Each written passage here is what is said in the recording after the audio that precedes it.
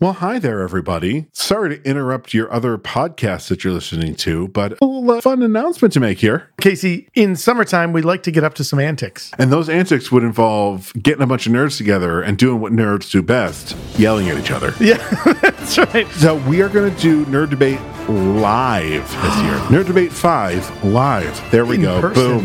That is the subtitle. We just came up with it. We will be doing this at The amazing Bullfinch Brew Pub here in Syracuse, New York. So find all the information that you need at our social media or at nightshiftradio.com. We've drank Bullfinch's beer before. Dave, the brewmaster at Bullfinch, makes amazing beers. Check out the amazing stuff that's happening in Bullfinch. You can go to bullfinchbrewpub.com. Come join us on Saturday, July the 29th at 7:30. And be sure to be ready to listen to a bunch of nerds argue with each other. Yeah. All right, we're going to leave your podcast now. Goodbye.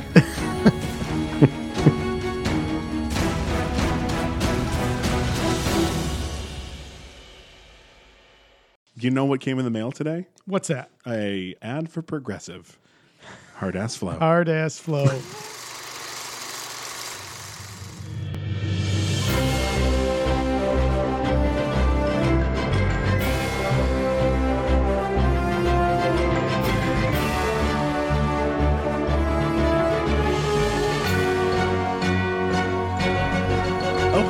Hello. And welcome to the Superpod HeroCast. Guys with beers talking about movies with capes. Episode 12. I'm Casey Ryan. And I'm Todd Panic. And we just watched Batman Mask of the Phantasm. Oh, that was good. That wasn't as big as The Amazing Spider-Man. It wasn't quite that big.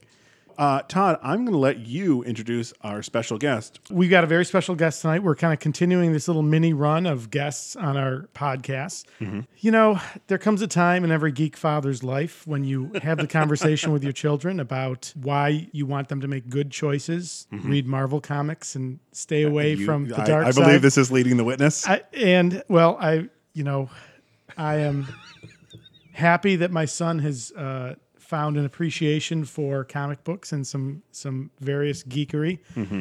Sadly, we have to let our children make their own choices and figure them out later. He has gone to the dark side and is really a DC and Batman fan. But my oldest son, Christian, is joining us this evening. Hello. That is me. That is you. So, very excited. As we'll talk about, this era of Batman, it fills a special place in Christian's heart, right? Yeah. Growing up. Yep. So, watching this movie was pretty interesting because I remember as a kid, seeing these movies and everything. And it was just very interesting to take me back like that. Yeah. This one goes back. It doesn't go back as far as episodes 1 or 2, but it goes back pretty good. So. It does. Christian, welcome. We're happy you're here tonight. Thank you. I'm happy to be here. Thank you for having me on. Absolutely. All right. So here's the interesting thing yes. about this movie. I personally wanted to watch this movie once we pulled it to be like, okay, I'm saying how great it is and how awesome it is, and I'm worried that I've got nostalgia glasses on. Sure. Spoiler alert, I did not. It is that good? Yes. I would totally agree. So before we get to all that, Bob, could you do the honors, please? Let's go over the rules again. Thank you, Bob. Thanks, Bob. Okay, so we've all watched the movie. Yep. We're going to review the movie. We're going to talk about what we liked about the movie, what we didn't. I'm sure all three of us have some fun questions that'll start some fun debates. And then at the end, we're going to talk about a couple different questions that we've devised for the podcast, which are most valuable player, favorite character, best scene, one scene that we would cut, and actor having the most fun. And then we'll talk about the Rotten Tomatoes score for the movie, which is a 82%. Pretty good. Not pretty bad. Good. Yep. That's a B minus. B minus, yeah. I'd say so. Yeah. And then we'll share our scores. Yes. How we scored it. But before we get to any of that, since we are guys with beers talking about movies with capes. Bob? What are we drinking? Thanks, Bob. Thanks, Bob. All right. So my favorite segment, our beer of the evening. So this evening we are drinking Collective Arts Brewing Company's Stranger Than Fiction Porter. Ooh. Collective Arts Brewing is a grassroots craft brewer based in Ontario that aims to fuse the creativity of craft beer with the inspired talents of emerging artists, musicians, and filmmakers. Matt Johnson and Bob Russell, they are the two guys who founded Collective Arts Brewing. They believe two things. The first is that creativity fosters creativity, and the second is that creativity yields delicious pints. So with that, Casey, you and I are going to try this beer. All right. So Casey. Oh, yes. Let's clink. Let's clink.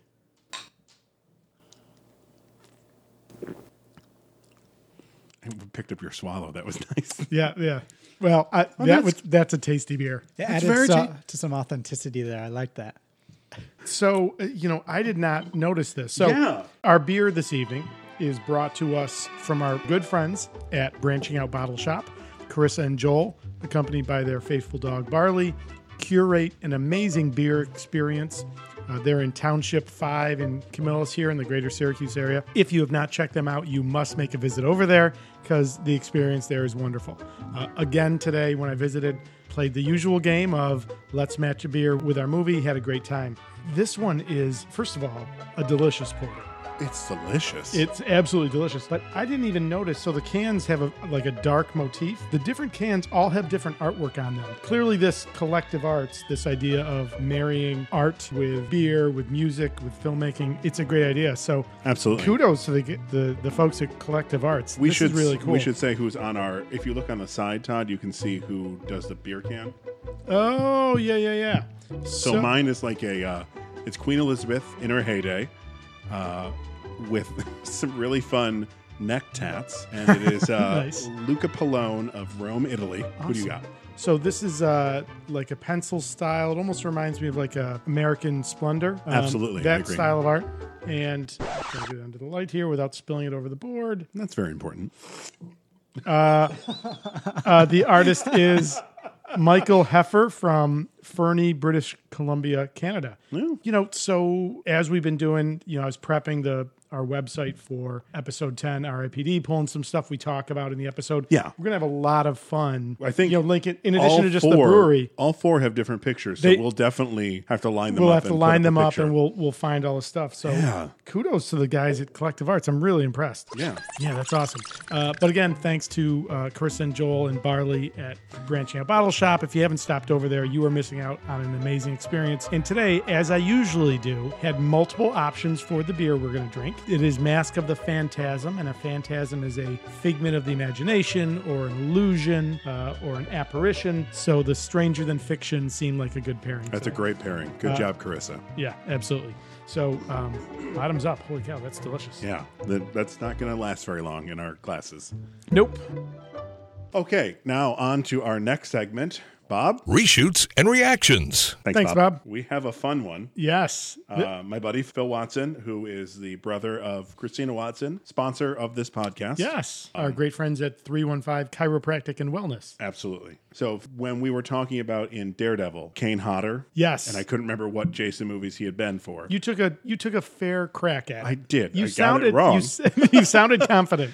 Phil, instead of just writing us an email, went above and beyond and sent us an audio file of his thoughts on that. And we're just going to listen to that now and then discuss it afterwards. And to be fair, Phil's been an awesome supporter of the podcast so far. Absolutely. 100%. Would it be fair to say super fan? I think so. Yeah. Absolutely. So this is exciting. Our first audio clip from the TSPHC Army. From the one and only Phil Watson. So we're going to listen to it. Oh, I just read this in the email. It says, some information, only Cap writes letters. Okay, got some information here regarding episode 9 Daredevil. John Cena did in fact release a rap album. In 2005, he released an album called You Can't See Me, which is also one of his catchphrases. It was in conjunction with his character at the time. It was sort of an Eminem knockoff style character. He was a heel also, a bad guy. So for all fans screaming for a John Cena heel turn, it already happened about 13 years ago. Also, Kane Hodder did in fact play Jason in Friday the 13th, Part 7, 8, and 9, and Jason X. He wanted to reprise his role in Freddy vs. Jason, but the studio chose a different actor, Ken Kersinger, a 6'7" stuntman, or a 6'5" stuntman, depending on where you look up your information. Also, a spoiler alert for those of you who haven't seen it. The end of Friday the 13th Part 9, Freddy's glove comes up through the ground, grabs Jason's mask, and drags it back underground. That was supposed to be the lead-in to Freddy vs. Jason, which I don't believe is canon. Also, I don't think that Jason X is canon either. Anyway, I love the show, fellas. Keep it up, and I can't wait for the next episode. Thanks, Phil. Kudos, sir. That is impressive. That is a extremely impressive knowledge of the Jason films. Like I said, Yeah, it is his bread and butter. I felt like a bibliography was coming at the end of that. I felt like we were going to see some sources. That was very well prepared. Absolutely.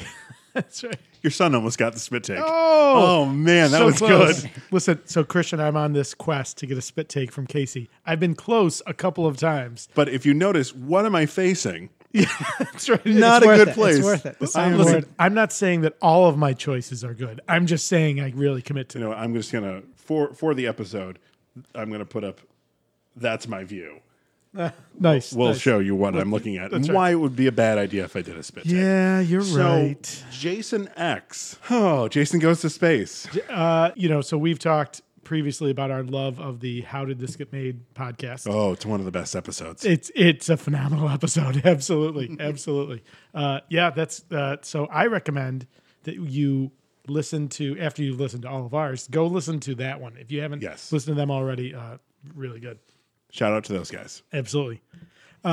Thanks again, Phil. That was awesome. Yeah, Phil, what a great job. Thank you, man. Amazingly, we don't have any other reshoots. What? I know. And that's not really reshoots. That's just an amazing info. That's a dump for us. reaction. I feel like That's we're a reaction. skipping over a big part of that reshoot is John Cena's hip hop career. Not a big WWE fan, but I am a hip hop fan. Yeah, Have you heard this album? it's trash. It is. Oh, no. I don't know if we're He's going a to big- review that kind of stuff, but it is. Oh, no. He should stay in his lane. Let's just keep it there. What do you think of John Cena, the actor? I mean, he's an actor. You know, he's just one of those. You can call him that. He is an actor. He stands in front of a camera and says some lines. It is your birthday. It is your birthday. And let's stay there. John Wow. Cena, please don't beat the shit out of us. However, you're welcome to come defend yourself if you. Oh, yes. if you We feel- are available. Yeah, for, you know what? That's great. You know, we could have a hip hop kind of, wrap off. That's awesome. I'll lose, but hey,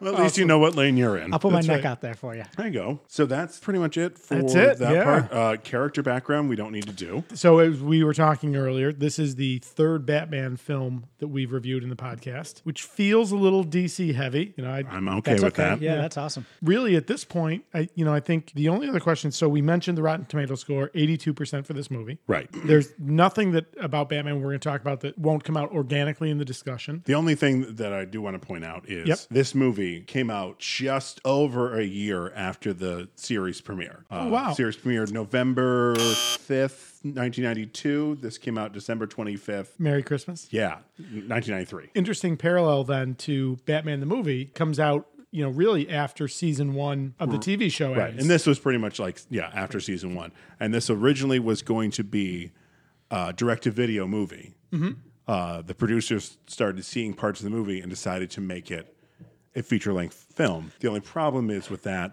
is direct-to-video. It is 4:3 aspect ratio. Sure. You can't put that on the big screen, so they had to scramble and add everything in. Interesting. And they had 6 months to do it, something like that. So I kudos saw- to them. Yeah, absolutely. pretty I impressive. saw a couple of notes just related to the budget. Had a budget of about $6 million, Whoa. right? And grossed in the U.S. $5.6 million. That's the box office, so that's not going to take into account subsequent video rentals because it's 93, so that's a thing. And also you gotta and take into subsequent effect that it's- sales and stuff. It's Christmas. Sure. And you know what also came out this year? 93. Home Alone? No. The Lion King.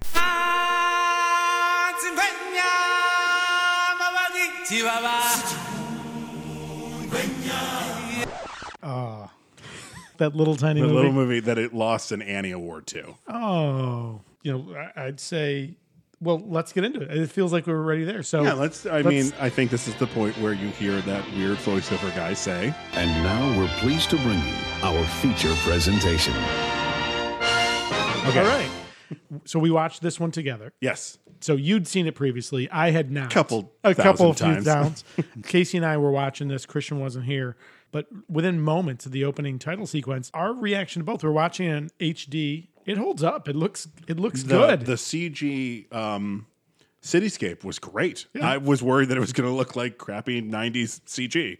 I thought it looked great. If it's anything like the animated series, I know how they did it was they drew it all originally in black and white, and then they came back And I think they like sprayed the colors or something. So it was a very ornate kind of process of making this. What they did was, so most stuff is drawn on cells that are clear. That's exactly what it is. Yeah. They drew it on cells that were black. Yep. So the blacks really Interesting. popped. Oh, that's- and Yeah. this was supposed to be, this was a whole 3D Gotham City model that they built. And anytime like Batman was flying through Gotham or anything like that was happening, they were going to use this. They scrapped it and then brought it back for this movie. Interesting.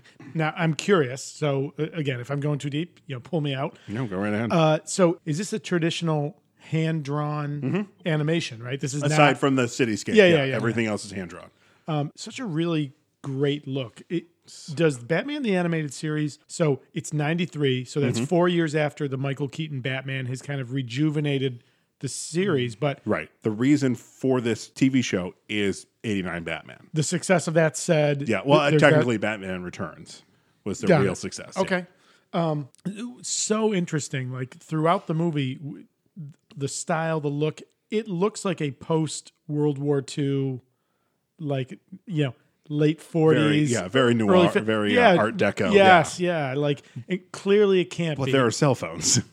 Exactly. But I thought like stylistically, and we talk all the time about the title sequence, so we've also talked about the fact Batman's one of those characters you cannot separate him from Gotham City. It's part Right. of his character. That title sequence does a great job of grounding you in this really rich setting. And my question, Yes. what language is the chorus singing? I only know this because I stumbled onto a trivia note on IMDb. Okay, Christian. Honestly, I don't even think I noticed. I was so struck by that first landscape. For years, I thought it was Russian.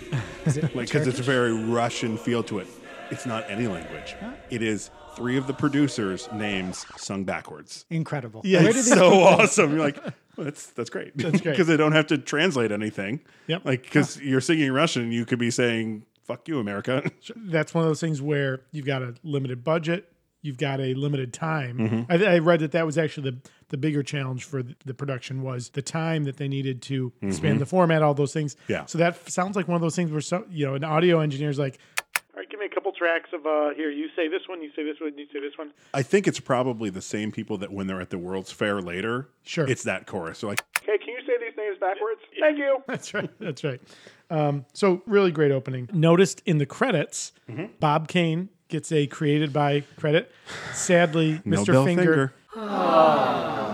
Mr. Finger gets fingered again. And we're going to keep saying it in Batman v Superman. That is the first time on screen it says with Bill Finger. It was, I think, Batman Begins. I think that was maybe the second time we started putting out more of this content out on our website, Yes. www.tsphc.com. And we referenced the iconic initial sketch of Batman from Bob Kane. With the red long johns. It's fucking horrifying. We're going to put that up again for this one because I Yeah, feel like every time we have every time. Batman, we need to say, thank you, remember Bill what we Finger. almost That's got. Thank you, Mr. Finger. Thank you. Rest in peace. So we open up, and I think evocative of the movie's origin as an animated cartoon for TV, there is no fluffer. There's no fill. We It get goes right into action. right into it. Did the first gangster we see, the fat guy with the black hair, is that Fred Flintstone? Has he turned to a life of crime? It 'Cause felt like they thought. all looked like Wait, Fred you mean the Flintstone. guy that visits the grave later? Yeah. Yeah. Yes, yeah. that's right. It's He Fred. is. Yeah.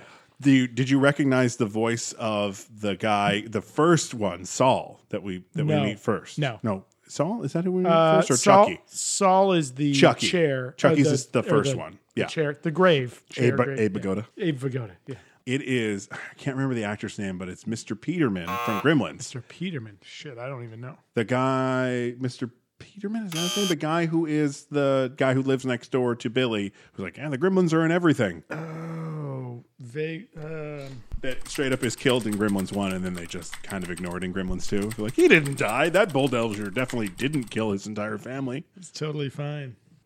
Could it be Dick Miller, Chuck Saul? Well, it's one of his credits to Gremlins? Yeah, right there. Is it him? Go back. What does it say for the name? Oh, Gremlins. Yeah, Murray Futterman. Oh, Mr. Futterman, not Mr. Peterman. Okay, Peterman is from Seinfeld. Seinfeld. I just come off a 7-day opium binge. Are we going for that again? Again? Yeah. Oh, boy. Listen. But yeah, Mr. Futterman, the one who keeps saying that there's this guy. Gremlins. This guy. Yeah. Yeah. He plays a guy. drunken... Yeah, okay.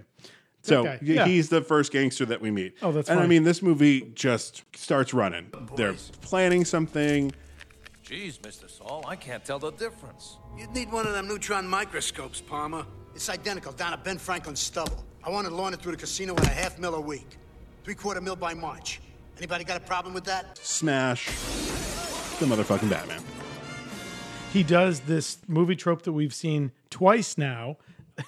So as he breaks into their boardroom and they open fire on him, he dives beneath the long conference table and starts advancing. So we've seen it in The Crow. We've seen it in Sky High. Oh, right, When yeah. Will goes under the table. I'm like, oh, is this becoming a trope? We'll have to Dive look under- out for that. The advance under the table. We're gonna It's have to the keep Die an eye- Hard. It's the Die Hard. Shit, it is. Yippee-ki-yay, motherfucker. Do these superheroes have the conception of, concealment versus cover? Because I feel like these tables can't be they can't be that thick. They cannot. Christian's in his second year of Air Force ROTC, and it's interesting how that colors your perceptions. I'm of just things. saying the table clearly can block the view, but I'm not sure if it can block the bullets. That's all. So what You're would not wrong. what would that be an example of? That would be the concealment. Yes, that's correct. That's correct. Oh. Little quiz here. So you remember watching this animated series, right? I do. I remember as a kid watching it and watching it again as an adult.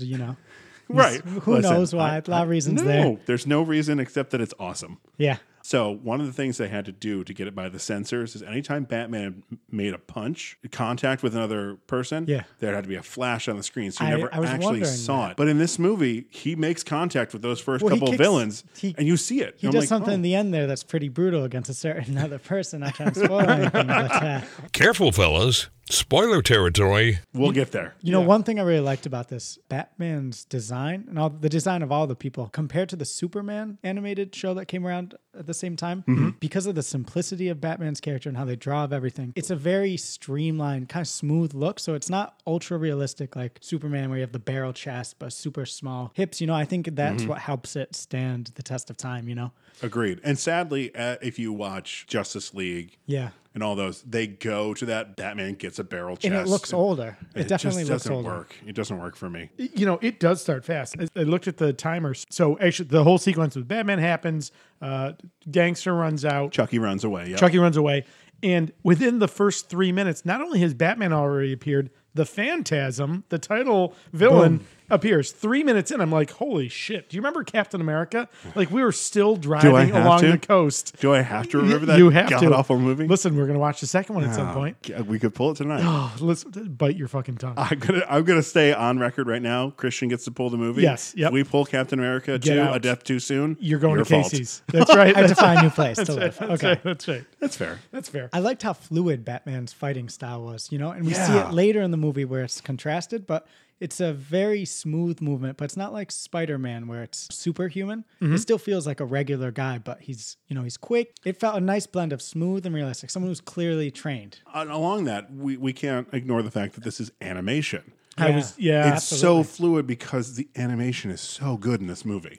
We have lost that art yeah. because everything's CG now, even the cartoons. So like when you see hand-drawn animation, it just doesn't work as well. It looks beautiful. It really does. such a good movie. And we've talked about my brother, Matta, who despises the adaptation. He wants a direct translation. You get it with this. That is Batman right, from the you're, comics. You're not constrained by physics or any of those things, and you get this amazing look. At the so same good. time, though, even though when he was fighting, it felt like a successor of the Batman TV show with like that first fight, the huge swings. Like if you dropped in a wham over the top of it, like it felt like you could see the bones of the TV show as Right. like an ancestor, informing that later style. mixed with Yeah. 89 Batman. The darkness of Batman 89. Yeah. So the Phantasm appears 3 minutes in. Now, our first Batman movie, we went deep with canon. Batman Begins, we got more of what I like to call the second tier, not in terms of importance, but in terms of the stuff that people commonly know, right? Not as many people know about the League of Shadows and Ra's al Ghul. So my immediate thought with this is, what of this is canon? The design, the style of Phantasm. He has this hockey mask type face. Almost looks like Casey Jones. Almost like Casey Jones. But then he has this, he appears to be missing his right hand, and he's got this kind of axe type stump. It's like almost like a sickle. Yeah. And the reason for that is while the Phantasm was not a character from the comics, Okay. It is kind of roughly based on Batman Year 2's Reaper. Okay. Which has a skull face. So like the mask kind of looks like a skull. Sure. And the giant sickle hand on the right hand, which was something Bruce Timm, one of the two directors of this film, fought hard to not have in the film. It's like, no, he needs to have both hands. And some designers like, no, it looks good. And he lost the fight. Interesting. So, we've talked a couple times in the past about the rivalry between DC and Marvel. A couple times. And especially how ideas flow back and forth, how they're maybe how they inspire ideas in other camps. Sometimes I wonder if it's just common tropes that, exist. I look at Phantasm and he reminds me of two iconic Marvel characters. One being Taskmaster. I was thinking that. Right? With the visual. But the axe scythe on his hand reminds me of the Grim Reaper, an Avengers villain who's Simon Williams' brother. So I wonder, like, to what degree does somebody's like, oh, look, they've got a guy who's got an axe on his hand. We'll do a villain with an axe on the hand. And that's been happening for years. Sure. I mean, you look at Darkseid. Well, Darkseid was first. Then it was Thanos. And then they doubled down and brought Apocalypse. Yeah, Guys, that's right. Easy. Yeah. Right. So you have Brainiac, Ultron. We then get to Councilman. Well, hold on. Oh, I'm sorry. Go ahead. Sorry. So in the garage. Oh, yes. That's right. Chucky's still alive. Go ahead. No. It's less about plot. So I wonder to what extent. So this is 93. So at this point, 7, we're 25? That's 25 years old. It sure is. Wow. Yeah. That's older than me, just for some context. Yeah, that's right. Yeah. Unlike Christian, the movie can have a beer. Oh. Sorry, buddy. Really coming at me here. There's a flag on that play. There's moments in this where I'm like, this reminds me of things that we see later in films. So in this beginning, the criminal is escaping in a parking garage, is confronted by a mysterious figure that he assumes to be Batman and turns out is instead an imposter. So I'm like, didn't we see that in Dark Knight? So I'm curious, is it just coincidence? You're talking about in the beginning with the Scarecrow. Yeah. I mean, yes, but no. I mean, so in Dark Knight, it's a guy who is inspired by Batman. It's a group of guys, yeah. Right.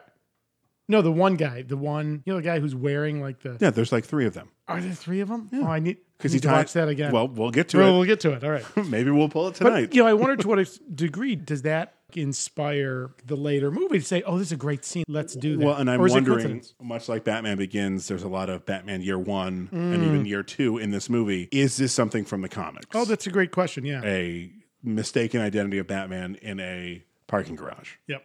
Yeah, that's great. All those parking garages in Gotham. It's tough finding a spot on the street. It's a harbor city. There's no parking right there. That's right. It floods on a regular basis. I guess my only question from that garage scene is, you have this really nice fight with the Phantasm and he jumps over the car and all that cool stuff, right? Where was Batman? Because he leaves the same door that the Phantasm did. There's like 3 minutes that just happened, and Batman comes rushing out like, hey, what's going on, guys? Like, I was just kind of confused. Oh, yeah. Are you calling out Batman? No, he's got a good point. It was long enough that like he was jumping over the car. The Phantasm was jumping over the car, and he was doing all kinds of stuff and cutting stuff. One of the things he had to do was do that really kick-ass thing where there's a guy underneath the table struggling and just stomp on him. I like that. It's like, yeah, shush. Sassy. There's sassy Batman. No. As we'll talk about later, and as the goon correctly identified while we were watching, it's Sassy Alfred. Oh, Alfred's I was thinking that. Sassy. I loved that. We'll get to that. We'll get there. Nice. So Chucky tries to kill the Phantasm. Right. That doesn't work out. Ballsy move, though. Really ballsy, Yeah. Well, this is another one of those Mandela effects. There's one later in the movie. Yep. I always thought the line was, I got you now, you stinking son of a, and then. Uh-huh. I mean, we know that's what he's going to say, but it's just... This time I got you, lousy stinking. And I was like, I totally remember this as son of a. So did we share? Oh, yeah. This is the first PG-rated animated Warner Brothers movie. So you talked about the violence of the fights. Yeah, and there's a couple other places where people are straight up murdered. Chucky's straight up murdered. Chucky goes out the thing, and he is dead. Oh, Jesus, yeah. Was PG-13 not a thing? No, it was, but there wasn't enough. Wasn't that... There's no swearing in this movie. Yeah. I bet you if he'd said son of a bitch, that probably would have given it. One fuck would have pushed it. 2, technically. Oh, is it 2? Is it? You know what? There is no definitive. Sure. It's all context. They're just secretive about it. Right. And that's why you've got Spaceballs. Fuck! Even in the future, nothing works. Caddyshack 2. I don't go in for lawsuits and motions or any of that legal stuff. No. See what happens is I find out where you live, and then I come to your house, and I beat down your door with a fucking baseball bat. Big. Who the fuck do you think you are? And Beetlejuice. Nice fucking model. All movies in a PG-13 world that are PG with a fuck in them. No way. And that single pushes to... Yeah, one pushes you to PG-13, I believe. Interesting. But you know what I'm just like, did you fall asleep at this exact moment in the movie, Mr. Reviewer? First of all, how dare they for allowing Caddyshack 2 to ever see the light of day? So can we? And also, that's not in Thor's helmet. The other 3, the other 2, Spaceballs and Beetlejuice, fine. They're pretty adult movies. Sure. Big. Yeah, that's a PG-13. No, it's a PG movie. It's a PG. This is a movie about kids growing up to be adults. This should be not in this movie at all. I wonder how they added it. They're just like, you know what would make this scene better? Drop the F-bomb. Well, He's really serious. Listen, he's not wrong. Let's be honest. So, Christian, you're a young man. You're 19. I am, in fact. So, if you go back 7 years and you're 12, did you ever say the F word? Don't wait for the translation. Answer the question. Can this be used against me? That's right. No, I mean, I think it's more. Why are we arguing about? Move it along, guys. Thanks, Bob. All right. Here's another trope. Yes. That's not only in movies, it's on TV and everything. Somebody's on the phone with someone, they hang up before saying goodbye. So we're in the scene, the councilman's talking to Andrea Beaumont, who we are meeting for the first time, the wonderful Dana Delaney. Hello. Who Christian has no idea what we're talking about. Did you ever see Northern Exposure? No. That sounds a little bit before my time. He's just a baby. I'm providing some younger perspective here on the show. So China Beach would be lost on him too. Yes. God, I feel old right now. What was the horrible movie in which Rosie O'Donnell appeared in a leather bustier? East of Eden. East of Eden. That's You don't forget that shit. That's right. Like the Steinbeck book? No. It was not Steinbeck nor Shakespeare. I can see her being Kathy. You lost me. No big. You lost me at no big. Sorry. No, sorry. See, that would be funny. That would be fun if you guys got it. So, Councilman Arthur. Do we know his last name? I Yes. don't know. Arthur Douchebag, I think. Interesting point that was added. I'm not sure why it was, but in a later scene about Arthur, they're like, oh, he's the young Turk that's working for us.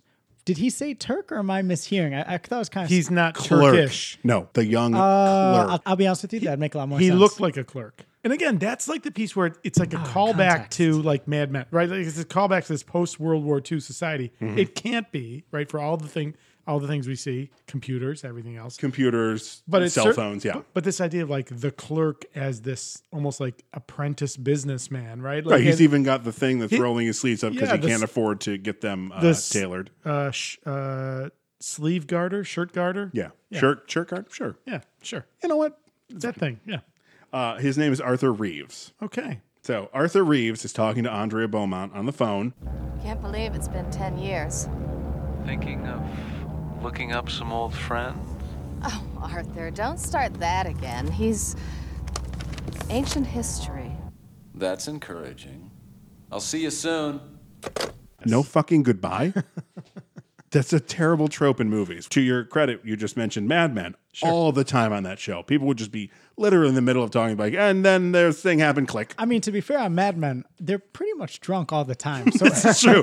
Was I just on the phone? It wouldn't surprise me if that kind of subtlety just goes right over them. This is the point where I say John Hamm should be the next Batman. Oh, I'm right there with you. I'd be okay with that. Do you know who Arthur Reeves is voiced by? I did not pick up on him. His name is Hart Bochner. You probably won't remember that, but you remember him as Mr. Harry Ellis from Die Hard. What? And you know who he also is? He's Ethan in Supergirl. I don't watch Supergirl, but no. The Helen Slater movie? one. Yeah. Oh my God. He's the guy that she's in love with. Oh my God. That's all the same actor. That's yeah. When I looked up to, I'm like, that guy sounds familiar. Oh my God, it's Harry. Oh my God. Who meets his demise in a boardroom with the same kind of, it all ties back to Die Hard. When we start our new podcast, is Die Hard's got to be the episode first one. Oh, yeah. Okay. 100%. Before we have this conversation between Councilman Arthur Reeves, a.k.a. Douchebag, and Mysterious Woman. So there's the scene with Alfred before that. That's right. That is first. So this is an interesting Alfred. This guy has the ball breaking of both Michael Caine and Jeremy Irons that we see in later movies, but he is still the posh British butler from literally the TV Batman series. 66, yeah, like I thought it was just very interesting. I'm like, oh my God, it's both worlds. Why, you're the very model of sanity. Oh, by the way, I've pressed your tights and put away your exploding gas balls. I think this is going to speak to just how perfect the animated series was. I'm just going to include the movie in this because it's essentially the same period, same actors. Same thing, yeah. The reason that is so iconic is I think they perfectly combined, a darker Batman, not edgy. He's not, being edgy, just be edgy. He's not the goddamn Batman. Yes. Or the one where Batman calls Robin retarded. That's the same. Yes. That's okay. the same Batman. Yeah, that's the same All-Star line. Batman and Robin, go fuck yourself. But I think it really complements when Alfred is like this, and he kind of has the balls to bust Bruce back. I think it kind of highlights how ridiculous the whole premise of Batman even is, and which is why I think it just really speaks to their character. I think Alfred being able to provide that little bit of sanity, because let's be real, Bruce is not sane. I think that speaks to a richer character. Are you saying that Alfred is the soul stabilizing? So pre-Justice League, pre-Batman and Superman as friends, Alfred is the soul stabilizing influence in Batman's world. And there's a lot. He is, yeah. There's a lot of their moments, especially in this film, you can see where it almost sounds like a child talking to their butler, Sure. The child talking to their caregiver. And if you look at the number of times that Alfred keeps saving him from these just bad planning or whatever. Alfred. But that's exactly right. You could have dropped in Michael Caine's line, in Batman Begins when he first shows up. And you can borrow the rolls if you like. Just bring it back with a full tank. It would have fit perfectly, right? Absolutely. I agree. But keeping that trapping of the stiff British butler, I feel like that the animated series, Alfred is this transitional character. Alfred in the TV series, boring, iconic but boring. Super boring. The very nice actor who played him in the Michael Gould. Michael Gould, again, is just an extension of the TV show. But here you see again the ball breaking, the edge. Character. It changes the entire dynamic of their relationship. And this is more Alfred from the comics. Yes. This is how Alfred is in the comics. Sure. You may think you're Batman, but you're little Bruce Wayne to me. So that's right. You've always been young Bruce. In fact, he says in the movie, in just a little bit, Bruce is going out as Batman, and he's like, "You think you know everything about me, don't you?" Like a child. That's exactly what I mean. Yeah, like a child. You think you know me? You don't know anything. You're not the boss of me. And then Alfred says, I dive at your bottom. I bloody well ought to, sir. Yeah. And what's Bruce's retort? Well, you're wrong. Drives away.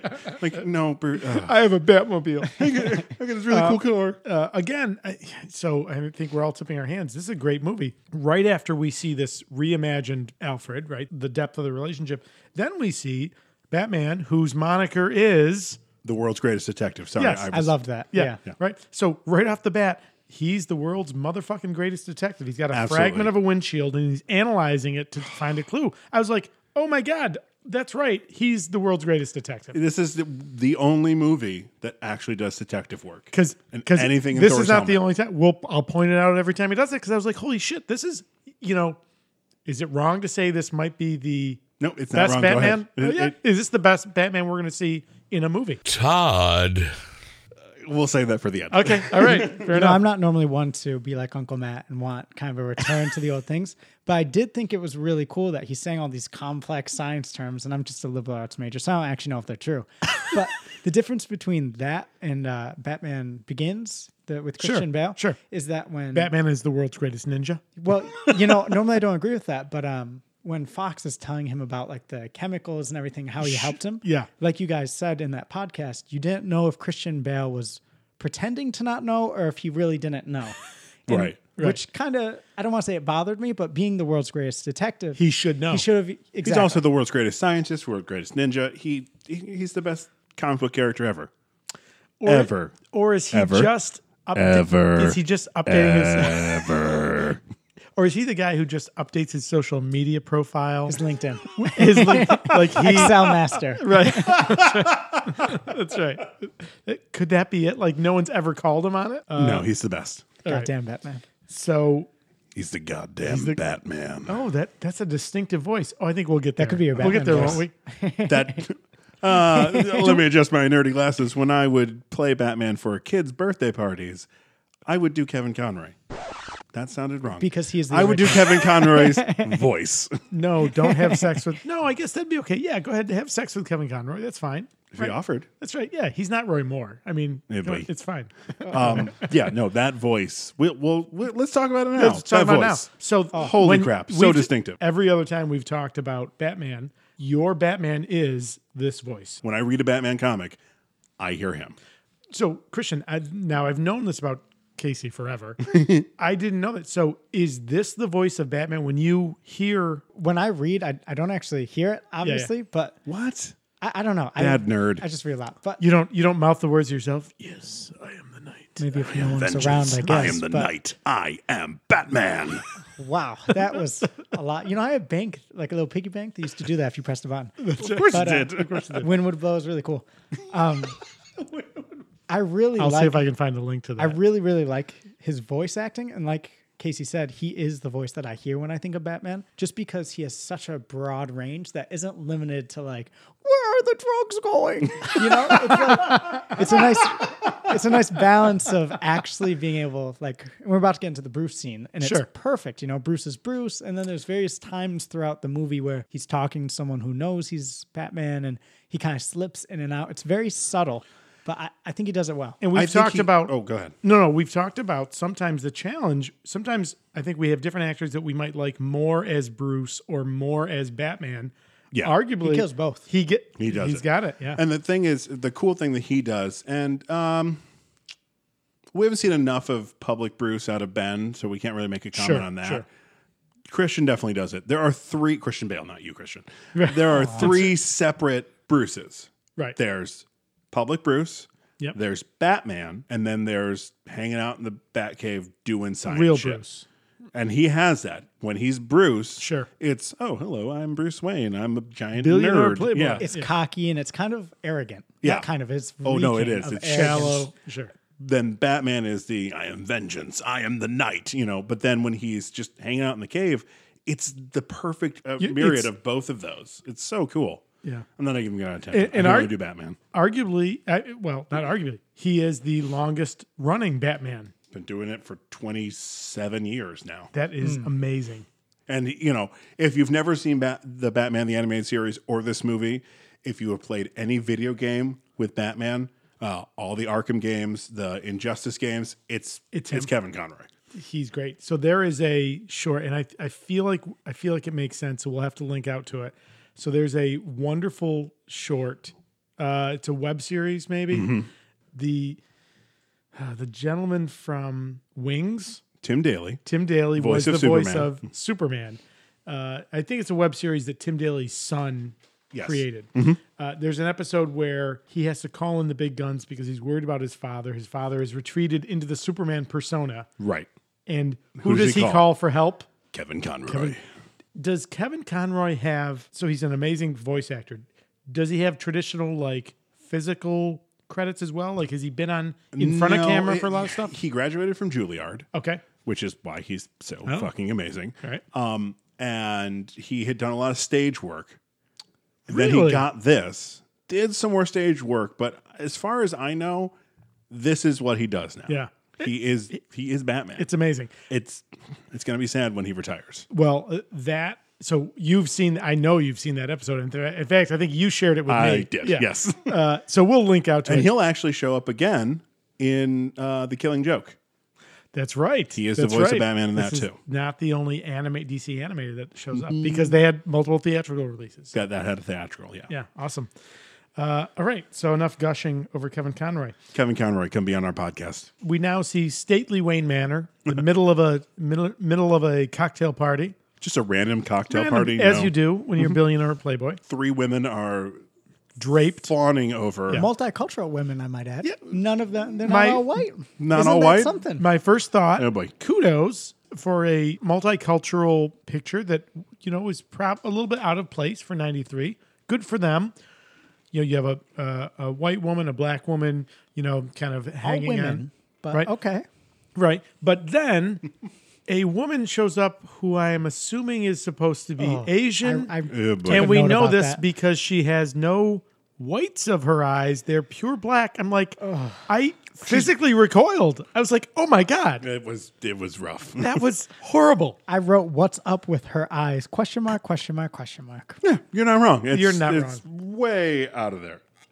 Way out there. I would have rather seen whitewashing than... Yeah. I mean, I guess it was better that it wasn't like a character with like slanted, like just slits for eyes, but it's not much better. It might as well have been. It might have well have been. What was, remember the Dick Tracy cartoon? Yes. Who was his super racist Asian partner I there? did not like Dick Tracy, so is that in it? Let's Yes, see. it We've is. debated about this. It is. Oh, it is. Damn it. Because his trench coat is practically a cape. Oh, God. And if All you right. don't do that, you don't get all the rogues gallery that is The goddamn Batman. Yeah, fuck. Not that I can forgive. I can understand within the context of the time at which Dick Tracy was written, Well, that wasn't part of the comic or anything. That was literally just for the cartoon. That super racist Asian looking character. for the cartoon, for the comic strip. No, for the cartoon. There was a comic. There was a cartoon. Yes, there was. Okay. It actually was on after Batman the Animated Series on Fox. Oh, I see it. Oh my God! So like a modern era, like this. Yeah, you see this guy right here? Oh, that is problematic. it's the photographer from Breakfast at Tiffany's, the neighbor. Oh yeah, it's Jerry Lewis. Yeah. Oh no! Oh, that's horrible. No. Sadly, This now was the we're same going to time? have. What? No. This was like the 50s. Oh, I 50s thought or it was the 60s. same time as the animated series. I was like, No, oh, no, wow. no. 61. 61. So But 60. but again, a time where I can understand that not that it's okay, but I can understand it as a piece of the cultural fabric of that time. And I think they were trying to get away from a bunch of white women laying all over Bruce. Sure. They missed the mark. They tried. I don't think it was an intentional, like the Dick Tracy thing is. It's very much intentionally making fun of the Asian culture. Sure. I think this was just an honest mistake in animation. I do. I question everyone I say who I said hope? nothing. Right. Yeah. Okay. All right. So all three of us had the same visceral reaction to yes. the third woman who appears. I believe the on goon Bruce. did too. She's like, "There's something wrong with that woman." Yes. And we're like, nobody, it's the artists. Yes. So this woman who was clearly now we only see who's the woman who's going to be Andrea in the limo. We only see like her hair as she's talking to the phone. Clearly this woman who confronts Bruce in the party is her. No. That's not her? No. That's just some random redhead. Wait, it's not the same one? Okay. So you had the same Well, I thought it was. And No, it's not Andre. I was He has going to comment like, well, it doesn't make sense for her character to be doing that. Like, what was her motivation for doing that? But if that's the case, No, that it's makes not a Andre. lot. No, it's not. Oh, I Okay, totally I guess misread that too. Yeah, I guess I just saw the redhead and I was like, okay, So the they're Panics same. don't know how to watch movies. I got it. Okay. Good. But then why does he flash back to the memory of him at the grave with Because Andrea? the councilman. So how goes the bat bashing?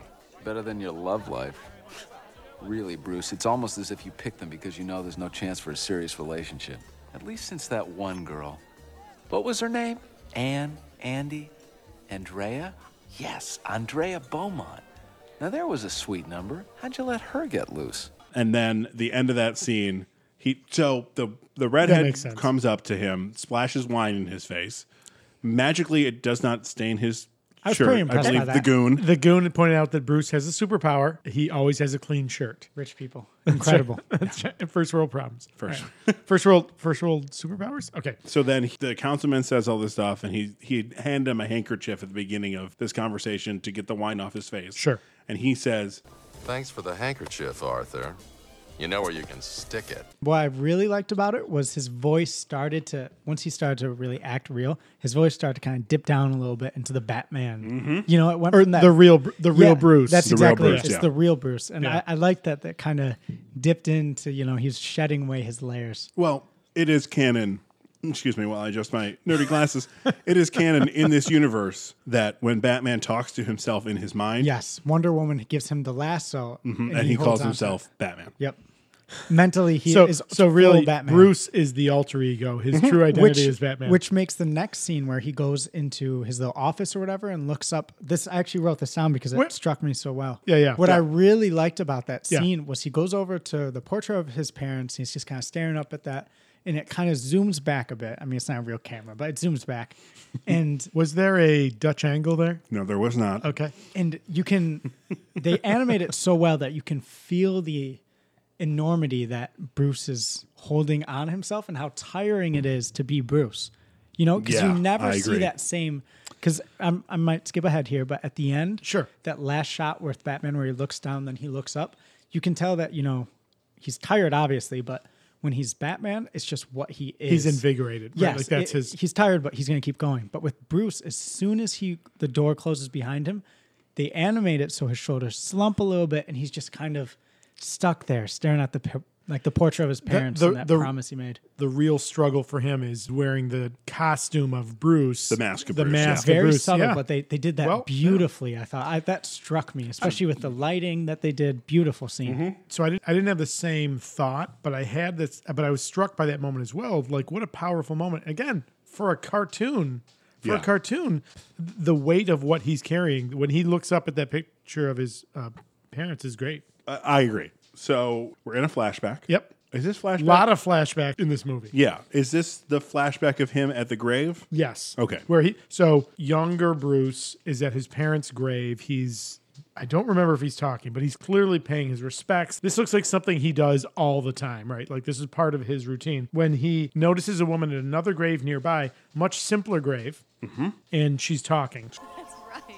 And if Daddy gets any more protective, he's going to build a moat around my bedroom. Just full on talking. Having a conversation. Out loud. Right. So he walks over. The best is in both times that Bruce walks up, her just... Yes? Yeah, right. Can I help Can I you? help Can you not I'm see in the middle him of a conversation? Yeah. How rude. Yes. So, but then they have this, and again, I mean, so you have voice actors who are acting and doing a beautiful job. They are not creating the images we see. The cartoon is wonderful. There's this wonderful, sweet moment of lightness where Bruce and this woman, Andrea, they both have their own rituals and routines to honor their parents' memories. They have this moment of shared vulnerability between them. They're walking out. There's a little bit of flirtation that we see. Oh, yes. I mean, I was struck by, this is one of the most complex Batman, Bruce Wayne, that we've ever seen. I'm amazed at this movie. What's interesting is, to me, that's just kind of what I think of Batman. I mean, truly, since having watched this is your level set? Yeah, I guess I didn't realize it until I started rewatching the series as an adult. But that's kind of what I've always thought of as Batman. There's a lot of layers to him. I guess that's why he's always been my favorite. I could not agree more. I will tell you. I'll save it to the end. Okay, that's fine. Okay. So one thing, though, about this scene, nitpicky, definitely. She says, Hey, I'm not the only one who talks to their loved ones, It's just that when I talk to her out loud, I can imagine how she'd reply. I can hear her, like she's right there. He's like, I talked to my parents. What'd you say? I made a vow. What vow? A secret one. Ooh, a man of mystery. Have you kept your vow? Did you notice that real quick his voice went to Batman? No, I did not. So far. So there's two problems with that. Yep. Why are you blowing your cover with this complete and utter stranger? And two, you haven't become Batman yet. You know what that is, though? I think that supports this idea that his real persona is Batman. Oh, that's fair. It's uncovering who he is at his barest soul. Gotcha. So I think that's how that fits. Then we jump. We're still in flashback mode, and we see not Batman. We see Bruce. We see Bruce with a ski mask. He's literally wearing the outfit that he wears in Batman Year One. Yes. It's exactly what he wears Which in Batman Begins will borrow when he first confronts Gordon. Mm-hmm. You can see the common themes between both these. Absolutely. And really interesting, again. So we were watching this together. I'm like, okay, this is unlike Batman Begins. This is a more polished. So you can't call him Batman yet because he's just he's not. He's Bruce. But he's more polished, right? He Yeah. has the shuriken. He's got the utility. belt, and he's very confident in the way he fights. Right. Unlike the Batman Begins, where his fleeing from police headquarters, he's hurt when he kind of rolls off the side of the roof and stuff. He's more polished here. You pointed out that in Batman Year One, that's because this is post his encounter with Ra's al Ghul. Yes. So this is a more trained Bruce. Mm-hmm. Although Batman Begins, he's trained. Yeah, so what's the... in that movie, and no offense to that movie, I think it's just... There's some gaps. No, I think it's Nolan trying to ground this character more and more. To a fault in parts of that movie. Okay. In the entire trilogy.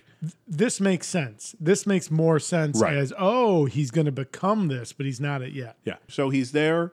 He tells these guys... On your stomachs. Arms spread. Who's this clown? You heard me. Yeah, you heard him, boys. Can they pull guns on him? Because why you, wouldn't you? Right? That's right. He's not the goddamn Batman. Right. And a chase ensues, of course. Did you catch who was in the cop car? No. Bullock. Was it Bullock? It was Bullock. He was in the passenger seat. I caught it was Officer Bullock. Yep. Yeah. Officer Bullock. I noticed that. I'm like, well, they look awfully similar. I was like, wait a second. It's his dad. No, it's him. Now, Bullock, iconic character, certainly in the animated series. He has a bigger role. So he's typically the plainclothes detective behind Commissioner Gordon. Mm-hmm. In actually, the first time we see Gordon in this, Bullock's behind him. Right. He is, no matter what Batman does, he is the most realistic cop because I don't care what Batman does in the real. If this was a real world situation where there was a guy dressed as the Bat going around punching people, absolutely they should bring him to justice. It's not the way the law works. Yep. Sure. That's exactly what makes Batman such an interesting character, which is why, I was talking about Alfred and everything. If you think about it, it's kind of weird. There's a lot of weird. It's a little weird. But yeah. Yeah, so Bullock has always been on the Batman should be brought to justice. It doesn't matter what he's doing. He's breaking. He's not. He a is cop. a vigilante, and that is illegal. He is not a cop. I know you guys thought it was a little more polished. I'd say more so than Batman Begins. But sure. I mean, maybe I was just reading too much into this because I wanted to see this, but I thought it was still a more rudimentary kind of fighting, and compared to the first scene that we'd see Batman, where he's very smooth and he takes out the criminals. I thought fair. it was definitely, you could see like the hints of him being Batman with the shurikens. Shuriken? With the throwing stars. Yeah. But it certainly wasn't like a well-oiled machine that Batman is, No, I think that's fair. I agree. Especially hanging off the truck and all that. That was kind of... When would Batman hang off a truck for that long, in the same way that when he goes into his study and he's looking at this picture of his parents, we see this vulnerable Batman. And then we see this flirtatious Bruce, or vulnerable Bruce, flirtatious Bruce. We see this kind of, fallible, still learning Bruce in that truck sequence. Mm-hmm. And it's a nice contrast to the way Batman is typically presented, in which he is an expert in all He's things. a god, essentially. Right. Yeah. Question for you on an element of, Bullock specifically. Yeah. And I asked you this question as we were watching, and then we didn't explore it because I wanted to save it. Have we seen Bullock on film? I think in The Dark Knight, one of the cops is Bullock. One of the cops, I think maybe the one, is he one of the when they bring cops? in, okay. I can't or when they bring in Joker? Do you think it's maybe like, here's the nod to, we know he's important to some people. If only we had one moment, some tool that would allow us to access the combined knowledge of humanity. Dark Knight. Hey, look at that. No. According to the interwebs, we have not seen him yet. We have not seen them. So who is the cop? So I'm clearly misremembering the corrupt cop played by the Greek character actor who plays Bobby Elvis. Are you talking about Mark Boone Jr.? Mark Boone Jr. Flask. I see Bullock, and I think Flask because Mark Boone Jr. is this kind of big burly guy, and Bullock is presented as this kind of old school like big. The beat cop. Yeah, the beat cop. Not the same character. No, it is not. Got it. Flash is a corrupt cop. So Bullock is not a corrupt cop. Got it. Okay. Oh, that's interesting. Okay. To the point where everyone else turns a blind eye to this guy dressing up like a bat and punching people in the face. He's like, I'm sorry, we're police officers? All right. We should be stopping this guy. Listen, I can respect that. I wish. So I remember when it came out. So Casey, which we're going to share, Casey brought a prop tonight, one of the action figures from the animated series, and you can tell by the look of the figure it's the animated series. Christian owned, because he was the right age, Christian born in 98, was in that era where the Batman action figures exploded. There were the Cyber Batman, Batman Beyond would have been. Yep, I remember having Batman Beyond. Sure. The Return of the Joker, I wish that got a theatrical release. It didn't. I remember because I bought it on VHS for Christian when it came out. It's our fucking podcast. It's technically this same universe. It's technically the same. So maybe we'll do that one as a bonus episode. Because have you ever seen the PG-13? No. It's being added to Thor's helmet. Okay. All right. Because holy shit. I'm going to spoil it for you guys. Casey. Dies. And you're like, what the fuck Man, just I wish happened? I saw that when I was younger. That would have been awesome. Yeah, it took them a couple years to release Yeah, it, but good it Lord. is so good. And that's pretty much the only difference. But it's well worth being on our list. Well, then we may need to make an executive decision. I mean, We're making it right now. Yeah, It's going in the helmet. I mean, let people, you know what? Let's the do voice that. of the TSPHC We haven't done a Army. poll in a while. Yeah, we'll do a poll. Yeah. Did you always see Bruce in Batman Beyond? Was that Paul Newman to you? Well, now it is. That's really? Oh, like from the moment I saw it, I'm like, oh my God, that's Paul Newman. Like there, No, there I just he thought is. it was just Bruce. No. I mean, like, And if they did a Batman who- Beyond movie Yeah. now, cast Kevin Conroy as Batman. He's older. He's aged into the role. He's not as old in that he's like 90, but Sure. or like 78, I think is the actual age. You're nerd. Yeah, there you go. But he's got the voice. He just has to sit there. Aw. Come on, it's Direct perfect. the missions. All right. Okay, that's fair. Hey, we should probably get back to this one, right? Oh, that's all Yeah. getting cut out. That'll be. That'll be bonus. That'll be. Well, some of it won't. Yeah, some of it won't. Yeah. All right. So at this point, Go ahead. Yes. have they not? Was Bruce not practicing in his yard? This right. So Yeah, this is so the now we're in post the- truck heist, right? So he's So Bruce is just practicing some of his jujitsus. He's proud to say, and Alfred is commenting on it, so busting his balls too, which is nice. he was. However, I would point out Well that deserved. he was not practicing jujitsu. He was doing strikes. Those are Big martial arts guy here. Well, no, but jujitsu. Was this Casey fighting? The Casey striking method, KSM? No, it was not jujitsu. He was doing like hand strikes. I'm like, no, that's not jujitsu. Triggered. What would you say he was doing? He was. I would say a karate style. Kenpo. Or I believe it's Shotokan. pronounced karate. I thought about it and discarded that as an option. So a scene that we will see echoed again. Batman Begins. So I'm assuming this must be a year one thing. Alfred pointing out. I read about your anonymous exploits this morning, and I must say, are you sure you won't reconsider rugby? Yeah. Which Michael Caine will broach Say, to polo. Christian Bale in Batman Begins. Yeah. Yeah. Oh God, it's been a long time since I read year one. I feel like we're going to have to, this is the second movie with deep I think I read ties to it. I think I'm then the most recent person who read year one. I don't. Does he doesn't say anything about it? I don't remember it, but Then You know where what we could it's- also. I'm slowly making this just the Batman podcast. There's an animated Batman year one movie too. It didn't get a theatrical release. No, but I think I know what I'm doing. So good. It's so good. Our rule is a theatrical release, which is why the movie that was originally pulled by Danny didn't make it because we realized true. it didn't have a theatrical release. But do you even know- though it had a goddamn Batman in it, it didn't have a theatrical this release. might sway you. Do you know who does the voice of Jim Gordon in Batman Year One? Well, if it's Gary Oldman, then I'm saying yes right No, now. it's not. Okay, well, then It's no. better. It's better. What? It's Bryan Cranston. Oh, You son of a bitch. that's good stuff. Brian, Let's, I should be Lex Luthor in the DC Don't modern please. Let's not film universe. Cranston. Let's not get into that. Let's put that as a bonus, as a potential bonus episode. Let's put up another poll. We'll put up another poll. All right, so we got some polls. So he's doing that jujitsu, and then Andrea. Andy comes by. I know it's animated, so maybe the cringe wasn't as bad because of that. But when I know where you're going. When he goes, yes, it was. when she goes, "What are you practicing?" He goes, Jiu-jitsu. And she goes, Gesundheit. I was like, oh, okay.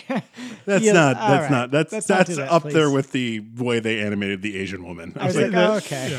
So she's racist. We did that. A little we bit. did that. It does, though, feed directly into another trope, which we just saw in Daredevil, which is the superhero's love interest is a physical rival to him. Oh, yeah. Right? So she clearly has had some training. I think she references a couple classes at the Y or something. Yeah, self-defense. Mrs. Mrs. So-and-so. Yeah.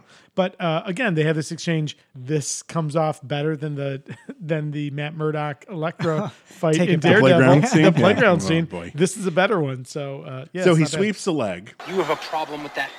No, Sensei. He An illegal move. It's clearly illegal. And then he gets on top of her, holds her hands down. I'm like, Bruce, no means no. No means Well, no. she said, Jesus Christ. you know how to dance. I thought maybe that was a little, hey, I don't know. Whoa. But she's clearly trying to get away from him. I'm like, especially in today's climate, Yeah, I'm like, no, that's this definitely is a bit much. problematic. There's some notes maybe for updating the movie that I'd put that on the list. I loved Yeah. Alfred's reaction, though. Loved it. Oh, He's like, yeah.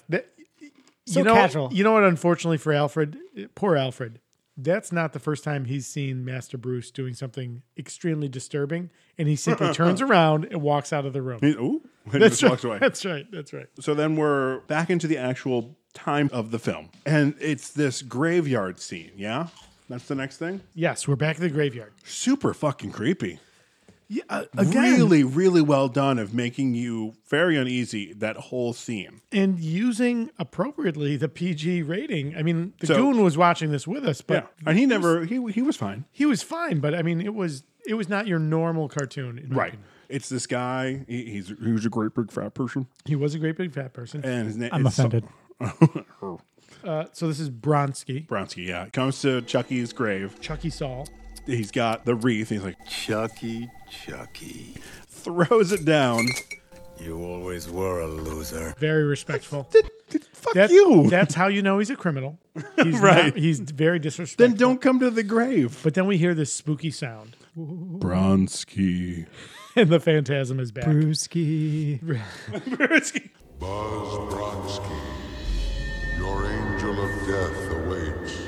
Now, the Phantasm, interestingly, has some abilities that were never going to get answered in the cartoon. They're never answered anywhere else because this is the only appearance It's of the the only Phantasm. So the Phantasm travels with this cloak of fog, right? At one point, as the Phantasm is chasing down Bronsky, Bronsky's trying to fight back. He finds clearly a gravedigger's pickaxe.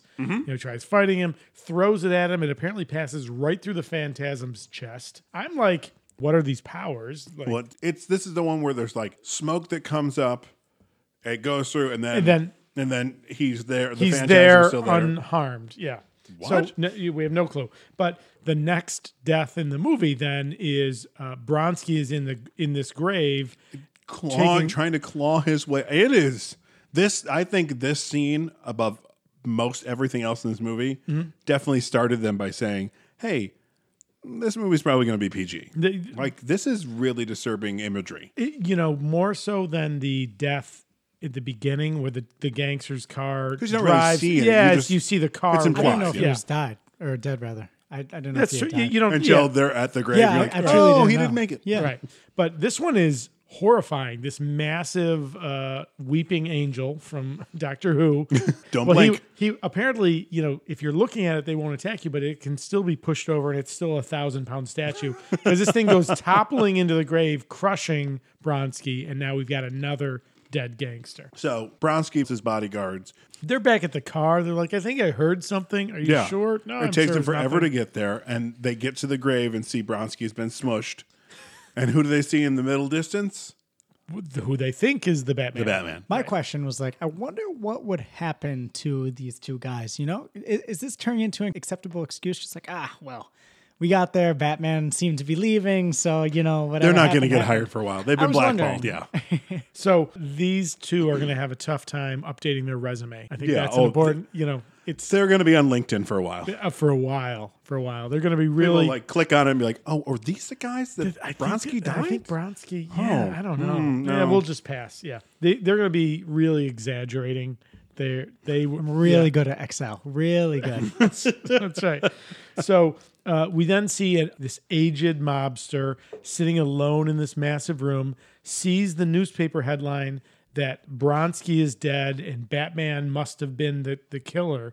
And he freaks out, clutches his chest, goes for the oxygen mask. Holy shit, this is disrupting the criminal fabric of Gotham City because Batman doesn't kill. But holy shit, he's killing now. I totally, at first, now I'm totally generalizing here. I saw an old white guy, cool mustache, sitting in a chair. I thought it was Alfred. I was like, this is awesome. Alfred's enjoying like his fancy drink, and I really did think it was Finally, Alfred. Alfred gets a day off. All the way until he reached for the oxygen and was wheezing. I was like, all right, that's not him. But I thought it was going to be Alfred who reads the newspaper and sees Batman killed someone else and like freaks out and runs into the Batcave. That's where my mind went. That's an interesting story. Mr. Bruce, we talked about this. Yeah, that'd be interesting. He goes and gets like the final solution, like the which would just be a giant shotgun. Of final solutions in the Batcave.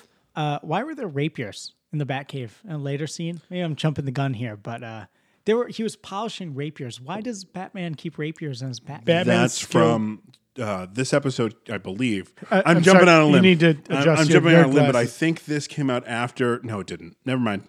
Nope, because Shadow of the Demon was right, season 3. So it was right in the beginning of the series. So I was wondering why. That was, there's got to be some. I'm sure there is. Isn't it because Bruce studied all forms of initially sport combat? Yeah, I guess I'm before thinking, progressing to combat. So pretty much the animators were like, we got to have Alfred do fucking something. How does he spend his days? And there's no giant penny. There's no dinosaur at this point. So back at the gravesite, Batman has resumed, and second time in the movie, world's greatest detective. Right. And what does he find? He finds more of the goobity gop residue. Fancy stuff. Science. As they affectionately call it on Star Trek, technobabble. That's right. And he's got like a dictaphone, and is this like the blind pianist? It's like the blind pianist. How we talked earlier about how current iterations or modern iterations of Batmans are taking things from previous Batmans. Sure. Yeah. I love how in Arkham Knight and stuff, and all the different Arkham game series, he's always kind of talking to himself, and if you kind of zoom around, he's talking to a little like handhold. A little thing like that. Mm-hmm. You It's see a that in the dictaphone. comics. Yes. Is that really what it's called? A dictaphone is what it's called, yes. And not like... But I really like that. That's you can kind of see that progression. It's it's not just Batman does that just for no reason. It's a nice way. Yeah. And even to the comics, a lot of the times when Batman is monologuing in the comics, it's written like it's shorthand written down on a journal. Yeah. Like at the end of a night, let me make sure I got everything. Let me write this real quick. Captain's log. Stardate, right? I was thinking like a scientist. It's the same thing. The autopsy, right? So you have a microphone hanging. You're dictating the dictaphone. The dictaphone. It's yeah. All right. So while he's at the gravesite, in addition to finding a chemical residue, he also stumbles upon something else. This is problematic. Okay. This is going to be my word for the episode. Okay. So he's dressed as Batman, walks up to Wayne's grave, stares at it for a second, sees Andrea at her mother's grave. Right. She sees her. Andrea says, "You," saying it's Batman. No. Yes. I'll tell because you what. then he runs away. She turns around, sees that it's the Wayne thing, and what does she say? Bruce. Okay. That's where she figures it out. Now, she's that quick though. Pretty quick. Here's my question. We're going to jump to the end. Yep. Bob. Spoiler alert. Thank you. Thank you, Bob. Andrea is the Phantasm. What a twist! Does she know Bruce is Batman from step one? No, she clearly cannot until that moment in the graveyard. That moment. And so does then that throw her plans off? Does she go, oh shit, Batman is my long lost love? No, because when Bruce, and I say Bruce, when Bruce in Batman costume begs her to give it up and she says no. Mm-hmm. So it doesn't, she didn't know that until that moment in the graveyard, but that doesn't change anything. Yeah. She is so bent on vengeance that her love will, the love she had for Bruce, is irrelevant. Okay. Another point. I thought you were going to have an issue with why is Batman, who's clearly Batman, why is he hovering over the Wayne grave? Why? Yeah, that's what I was going first. Why is he kind of he's kind of giving it away? That's what I had originally thought too. But if you think about how Batman thinks of himself as Batman, right? This is, it's a little kid in this man's body that can beat the crap. There's a lot. That's the reason why we all need therapy, right? To move past the things that happen to us as children. Yeah, right. And what I think gives that scene a little more reality or some kind of sense within the world, grounding exactly, is that if you think of Batman or Bruce, whatever, Batman's his true identity. How fitting that this, this child that's still living in the shadow of his parents cannot help but be drawn to their grave, because he's not putting on a mask like Bruce where he has to think about what he does. If this is who he naturally is, he doesn't think anyone's there. That's a natural reaction. He just naturally gravitates towards it. It kind of, maybe I'm doing too much headcanon for this, but to me, it kind of made sense. The only thing is that it seems like he stumbles upon it. And if you're Batman, you know exactly where that grave is. I agree. That was a little too much. Yeah. Okay. Hey, evening, lady. Honey, we raised a geek. Sadly, he likes DC Comics. He's pretty good. He took some notes. I wish you'd watch it with us. I really want the Queen's counter commentary. I know. I just can't sit through these. Okay. This is an hour and 16 minutes. This is a short one. This is super short, and it's. But you're not going to watch most of these movies. Right. So, do we maybe there's a different way. Maybe it's less about the particular movie.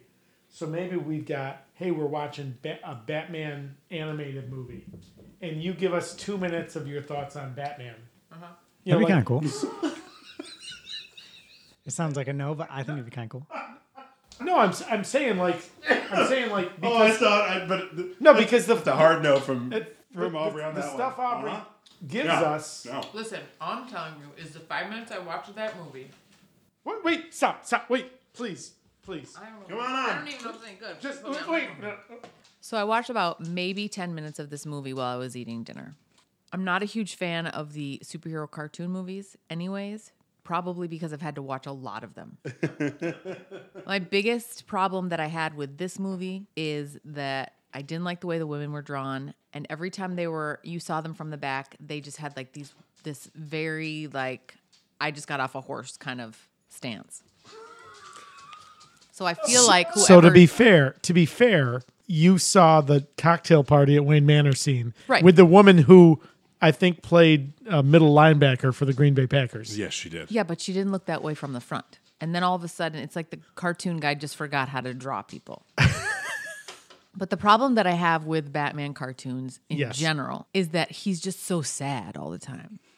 He just like walks around and he's just like, I don't think I'm Batman. But do you watch a Batman cartoon expecting like happy, joy? Well, I'm just like, this is for kids. Like, perk up a little. Well, I'll add. To be fair. Then maybe we need to add in the animated Batman movie that is Batman 66, because that is Happy Batman. Oh, that means I have to watch another 10 minutes of another Batman movie? Another whole 10 minutes. Another whole 10 minutes while I'm eating dinner? Yes, it does. I think that's exactly what this means. All right. Well, when you pull that one, I'll have dinner. Okay.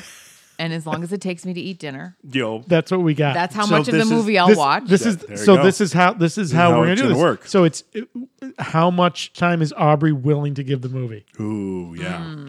Okay. All right. Yeah. And this one got about 10 minutes. This one got about 10 minutes, which I think, to be fair, was longer than that horrible movie about the blind guy. Well, you watched more of Daredevil, but that was because we were watching it in the den where the treadmill was, and you were running, and you were literally a captive audience at that point. Yes. But I think you may have started running blindly, so you didn't have just to needed watch. it to be over. Oh, yeah. Oh wait, were you making a blind joke? I believe it was a blind joke. You son of a bitch. Yeah, we're getting letters on that one, kids. Well, only Cap writes letters. Emails. Tony. Okay, well, on that note. Thanks, Aubrey. Thanks, Aubrey. Anytime, guys. I love you. Oh, anytime. She said it. She said it. Well, within the 10-minute confine. Damn it. I was so close. I'm the guest here tonight. If we can go back to me. Thank you. Where the hell are we in this movie? I can tell you. Hold on. Okay, so Andrea, so we are at the gravesite where we have different opinions on as to when she recognizes and where, but that has happened now. Yeah, and now we're back into another flashback. We're back to another no. We're not at the World's Fair? Nope, we are at Batman is the world's greatest stalker because he's that's literally right. on a Go ahead. fucking building across Gotham, like peering into this restaurant where Andrea and Arthur, the corrupt councilman, are having dinner, and he's straight up stalking No her. kink shaming. Yeah. Now, I will say, nobody fucking noticed Batman sitting on this. Like, he is super well lit in that shot where it's Arthur and Andrea eating dinner. He's and perfectly framed. He I'm wants like, to be no seen. one goes, hey, Batman's right across the street. You know what it is? It's I feel like in Gotham City, if you're a regular dude, if you notice Batman, if you know what's good for you, you didn't see Batman. Nope, I didn't see nothing. But was if that Batman? Nope, I don't know. So he's spying on Arthur and Andrea, and we know that'll come up later. Yes. Now we go to another flashback. Yeah. Take us to this flashback. So now we're at the Gotham World's Fair. Why does it need to be? Wouldn't it just be the World's Fair? No, it's the Gotham World Fair. But when they had him in New York, it wasn't the New York World's Fair. It was the World's Fair. But this is the Gotham World Fair. Fuck it. It should be called something else. And there's a lot of points in this movie for some weird reason. Words are cut off. The They're sign Gotham- says "Got World's Fair." It doesn't say Gotham. I'm like, we all know we're in Gotham. This is not something you need to hide. It's Gotham hiding. The only note I have about It's this. a Gotham note. Sorry. Did you catch when he's looking at the car of the future? I wrote that down. Yep. That it is the Batmobile. It's the Batmobile, yeah. Just with different fronts to it. Yeah. So now It's kind of a mixture of what they use on the show. and the Batman 66. Sure. And I now see You're see literally this. holding it in your hand. I'm for the literally listener holding it at in my home. hand.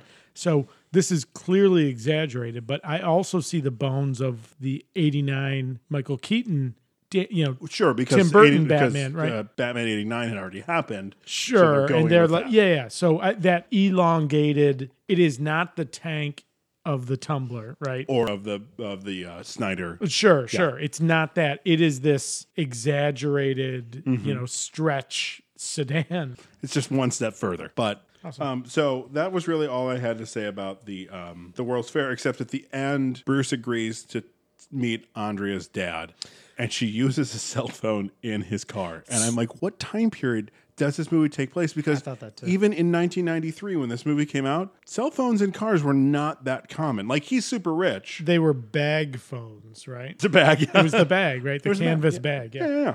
My mother had one of those. Did you really? The bag phones, yeah. I think we had one too. The only reason we had any of this technology growing up is because my dad sold it. That right.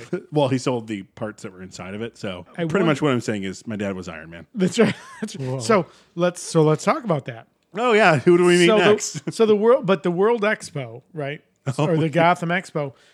So, this moment in history, right? I'm sorry, Todd. Is this the point where you try and make this a Marvel movie? Listen. All right, go ahead. We are our Marvel to DC ratio is dangerously perfectly skewed. fine? It's dangerously skewed. Look, once we get into the MCU sequence, it's all rainbows and sunshine. Iron Man 2. Listen, I'm okay Thor: with The Iron Man Dark 2. World. I'm okay with Thor: The Dark World. Really? I am. Wow. Really? Wow. I You want am. to see fanboying? Oh, Here it is. hey. Drink that Kool-Aid, That's buddy. right. Easy, guys. No, I don't think they're not stealing from it, but the look of that is they're going into the Gotham World Fair, right? World's Fair, yeah. Like Captain America: The First Avenger. It's the whole thing. Howard Stark with even the car of the future, right? With the repulsor technology. yeah. I mean, it's so iconic. The robotic statues, which we'll see later at the Stark World Expo in Iron Man 2, which is a better movie than you give it credit for. Again, all these kind of like We'll get there. set pieces that we see time and time again.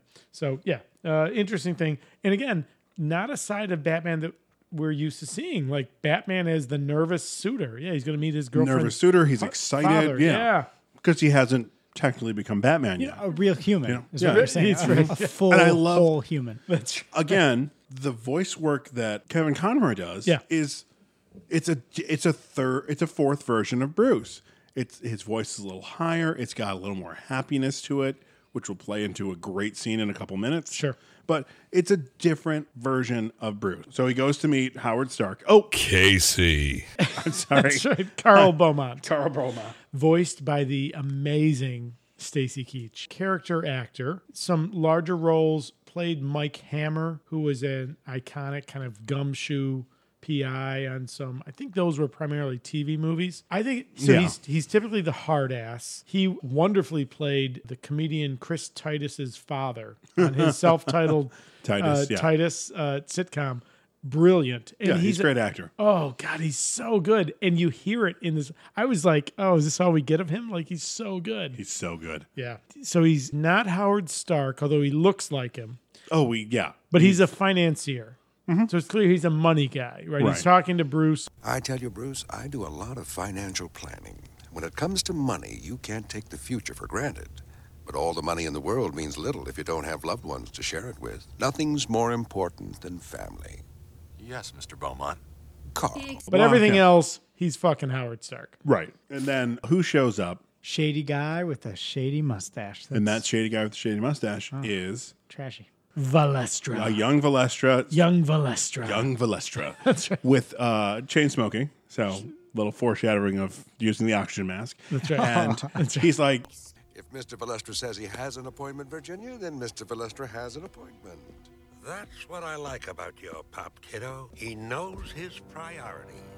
And there's one guy that wears a little bowler hat who's always smoking in the background. We haven't really quite figured out who that is yet. It's going to be important later on. So then the next scene, right? We don't have any... So for me, it was iconic, and I'm the oldest person here, but Michael Pare, famous for the Eddie and the Cruisers movie, also famously star of Streets of Fire. It felt like the Streets of Fire sequence when he's fighting Willem Dafoe, this motorcycle gang, and it's this one guy on foot against this motorcycle gang. Yeah. The goon was very upset at this scene. He felt that the physics were totally unrealistic in the movie. Goon, you're not wrong. He's not wrong. So, but how beautiful is that shot of the final guy that Bruce is fighting? Yeah. He jumps up on the front wheel fender and punches him square in the face, and there's that side shot of the two of them, the motorcyclist flipping backwards, and Bruce like in this crouched position. Yeah, it's a great shot. So great. You know what that is? That's the moment where you see, okay, he doesn't have a costume. He hasn't figured that out, but he's got the he is a confidence. dangerous man, right? Yes. Like there is something to this Bruce Wayne that sets him apart from the rest of the, And he of hasn't, the people. he hasn't learned to mind his surroundings because then another motorcyclist comes, beats the shit, cracks him in the stomach with a baseball bat that breaks. So Bruce is dead, right? He's straight up dead. Blunt force trauma is going to kill him. That's right. I thought it was very fitting, though, that he's doing quite well. I mean, that stunt with jumping on the front of the motorcycle, that's pretty good stuff. That's Batman level. And in loafers, too. That's right. Even more impressive. Italian. In slacks. Slacks. How fitting to the rest of the story and, the great role that the story has, that he only loses it, when he looks at her. That's true. Yeah. What makes him lose it. It's not anything else in him. He's distracted because of her. He's making sure she's okay. Yeah. Yeah. So if he had just stayed in that Batman mindset, he would have been just fine. Clearly. I mean, he just pulled that awesome acrobatic move there. So, I mean, chump change. Way to go, Andrea. Wow. Holy cow. So, that's a fun scene. Again, we're seeing vestiges of foreshadowing of who he's going to become. My favorite scene in the movie is actually the next one. It is the Batman we have never seen. We've seen hints of it, right? We've seen hints of it in the Christian Bale, in the sort of, yeah. Yeah. But I would say not ever any better than what we saw there. The best line in the entire, maybe the best line we'll hear in a Batman movie, period. I'm okay with that. Is him saying, I'm like Kevin Smith level getting emotional about this right now. I didn't count on being happy. Oh, he has all this anger. I feel like that one, I like the way you said that. Now I think you should drop in that whole sequence. It doesn't mean I don't care anymore. I don't want to let you down, honest, but it just doesn't hurt so bad anymore. You can understand that, can't you? Please. I need it to be different now. I know I made a promise, but I didn't see this coming. I didn't count on being happy. He has all this anger and hatred towards the world for his parents dying, and suddenly he's ready to die for this cause. He's ready to possibly, if necessary, kill for this cause. I hate in this movie because it kind of ingrains in a bunch of nerds that don't really understand Batman. The Batman does not kill, period. Yes, he does. You read any comics, he's killed. Yeah. In the holiest of holies, listen, all you Keaton lovers, Batman fucking kills in both those movies. Well, of course he kills he the does. Joker. Sure. And And he's got that whole straight up cannon. murders one of those clowns in the beginning of the second one and smiles at the end of it. Casey. Back to this great movie. So this Batman is full of anger and just ready for rage-filled life. And all of a sudden he meets this woman and the happiness catches him off guard. It is the saddest moment in any Batman film. The moment that struck me with that was that this aspect of Batman we've never seen. We see the Batman who is bargaining. Look, I can give money to the city. They can hire more cops. Let someone else take the risk. But it's different now. So he has regressed in the stages of grief. He's at the bargaining and the vulnerability. So Very look, different I love Batman. Man of Steel because that's this human vulnerable Superman. This I've is never seen a more vulnerable Batman. And how weird that it is a animated. This is the Batman that gives me the most emotional pull, and it is a cartoon Batman. It's amazing. Straight up, 100%. I love that he's just so tortured, you know? I mean, Yeah. That's just so defining of Batman's character. And he's not edgy.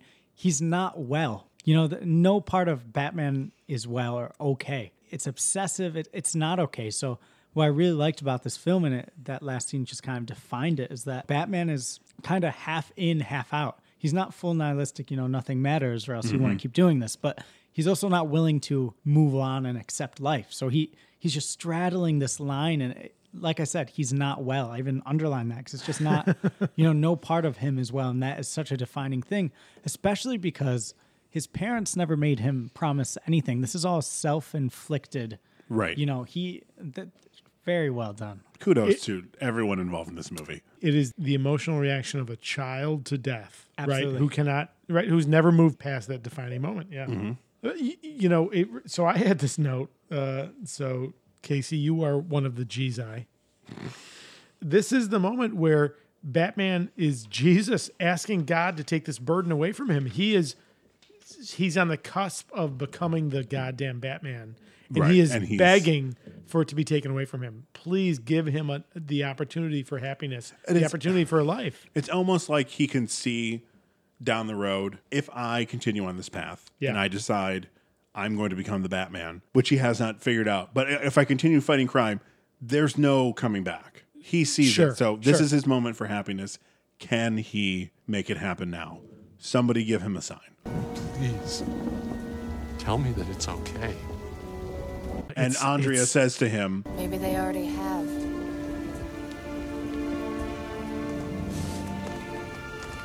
Maybe they sent me. That's so great. Good. So good. Yeah, all right. So we love it. Okay. So there's then- that, and you pointed out as we were watching, that's a meme. There's a Batman meme. Well, when it comes back, you see like the water coming all over his face. So yeah, it's a famous meme. Let's try that again. Well, not famous. It's a meme of like sad Batman in the rain. In the rain. We'll find it and we'll put it up. Yep. You know, it's up there with the Batman approves one. All right. So we fast forward ahead. So Valestra is old Valestra. I believe we all just tipped our hand to one of the questions at the end of this. Yeah, I think so. So old Valestra is panicking over the idea, incorrectly, but the idea that he has that the Batman is killing now. The Batman does not kill. He is in full freak the fuck out mode. And he pulls up to Councilman Reeves, Arthur, right? So we see that he's in league with him. Okay, so we knew he was a douchebag. Now we know that he's a corrupt douchebag, which is even better because we're not going to feel bad when he goes down. So he's 45. No collusion. Oh no. But then we see, and I didn't know what he was doing.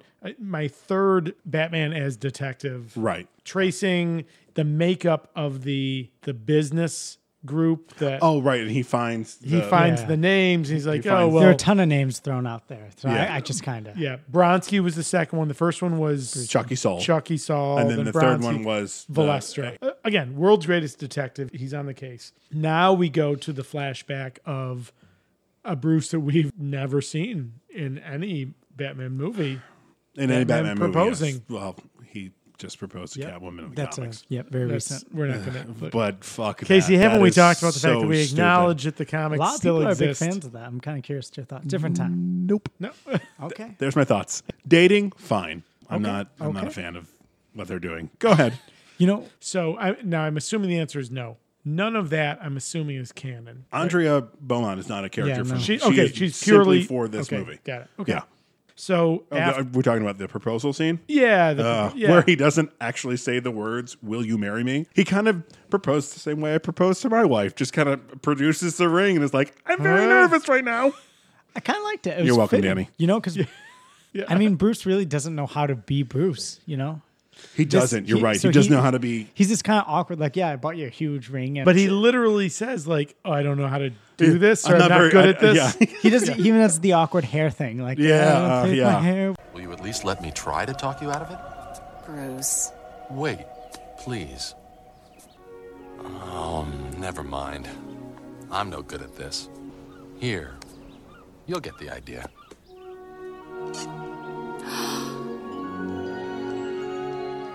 What do you say? Of course I will. I never thought this would happen. I always felt like I'd thrown you a curveball, like you never knew what to do with me because I wasn't in the plan. You are now.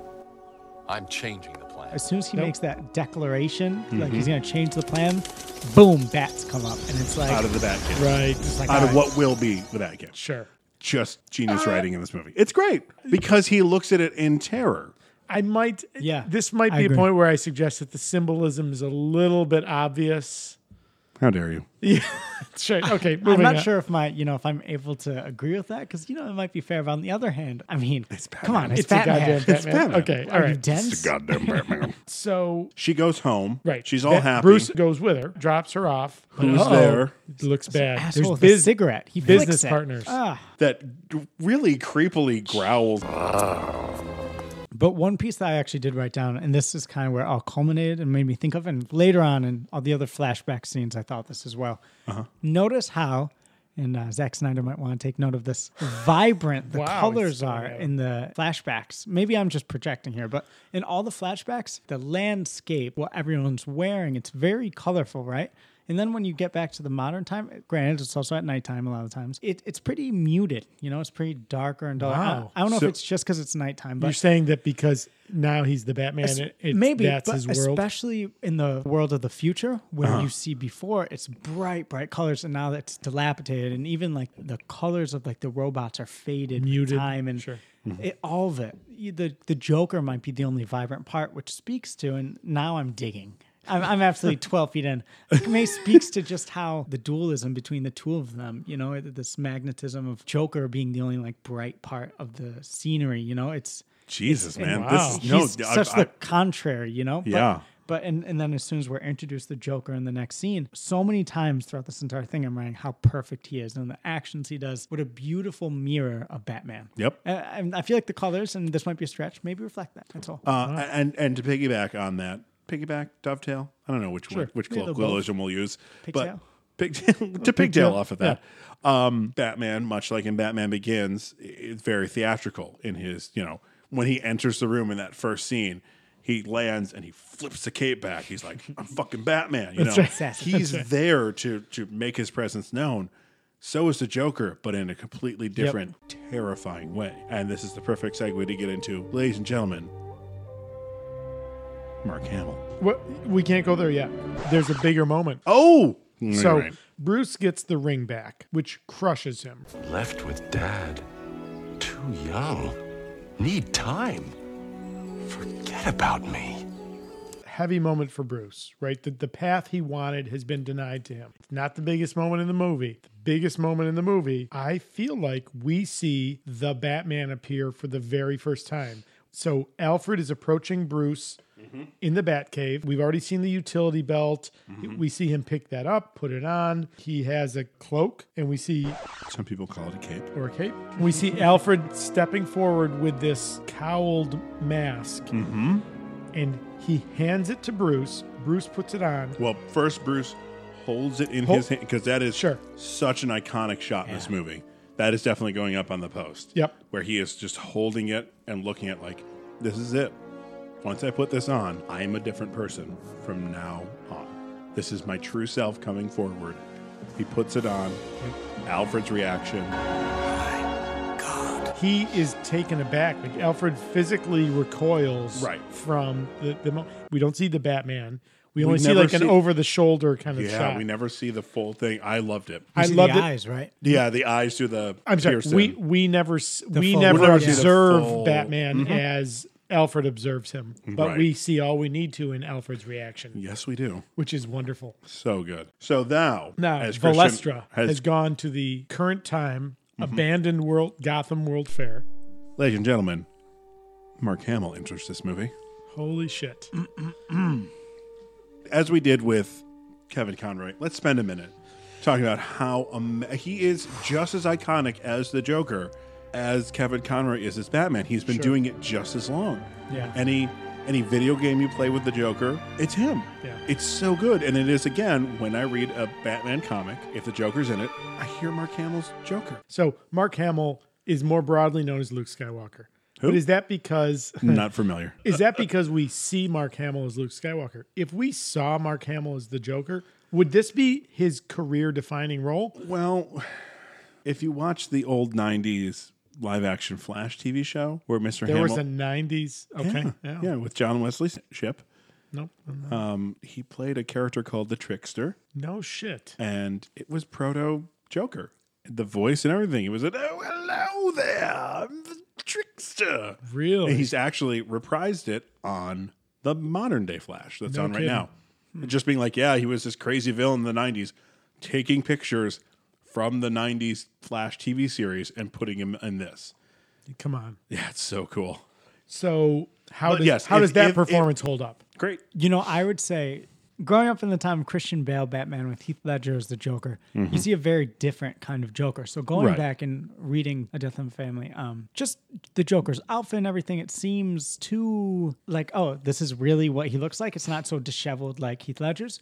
But when you hear Mark Hamill's performance, I think it perfectly encapsulates that older Joker, which is more comical and, the Joker, with disturbing. It's uncomfortable. Like you kind of want to laugh, but then you're like, it's just so many layers of it and complexity that really bring the character to life. Perfect example in this movie when Valestra grabs him and is like, you got to help me out. Yeah. And he goes, Don't touch me, old man. I don't know where you've been.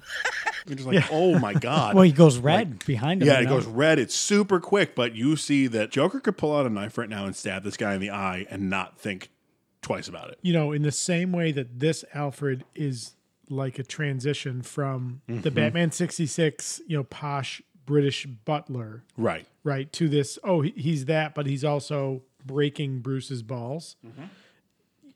This Joker is the same dandy that Cesar Romero is in the Batman TV show, except that Cesar Romero never had this element of dread. Like, no, not you were at never all. Not afraid of that Joker. Right. He's a bad guy because they tell us he's a bad guy. Right. This Joker is terrifying. fucking horrifying. Right. And the fact that he's almost like a dandy and buffoonish on top of being incredibly lethal and could stab you in a moment makes him even all the more horrifying. I mean, his jokes are funny.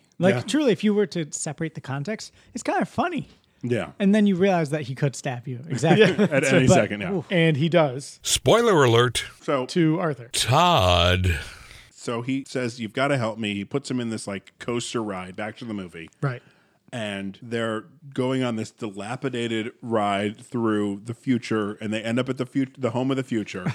the future from the original fair, which is now this broken down, decrepit. Yeah, it's Gotham City. Right?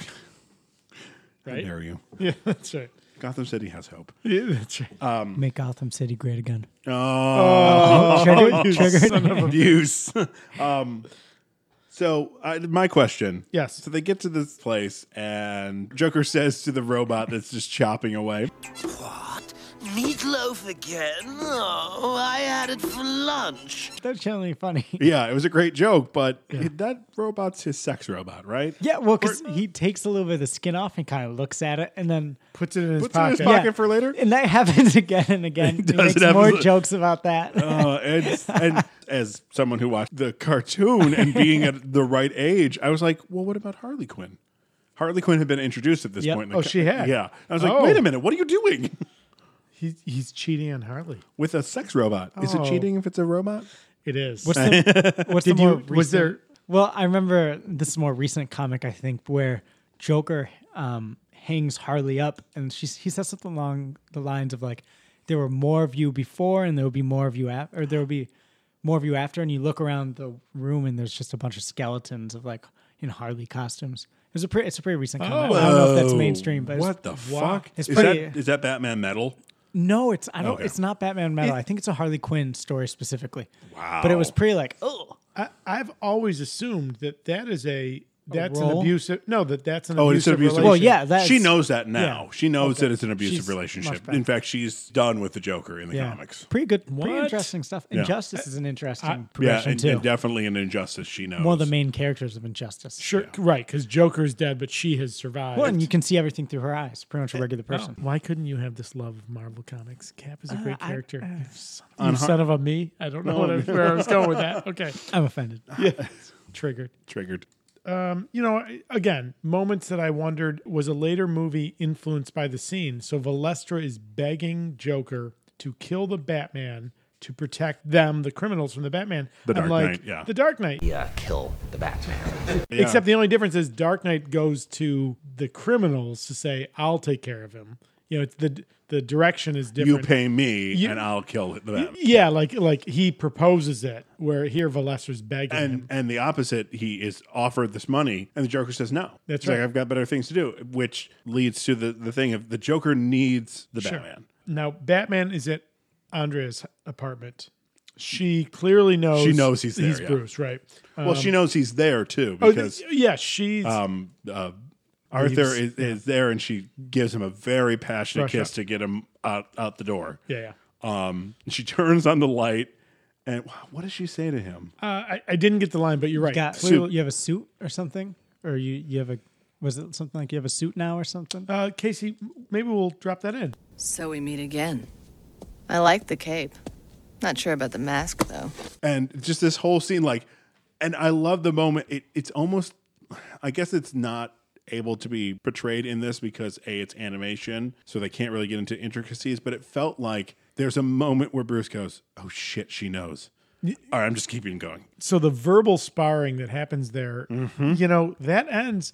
Batman has lost. Oh, we don't he see loses that again. All these moments you never see of Batman. Where he says, You still following your dad's orders? And she says, The only one in this room controlled by his parents is you. And he's like, What? Oh, my phone's ringing. I have to take this. It's somebody I know. Yeah. and this is where I put the note because that crying that Dana Delaney does, kudos to Dana Delaney for being such an amazing actress. Right.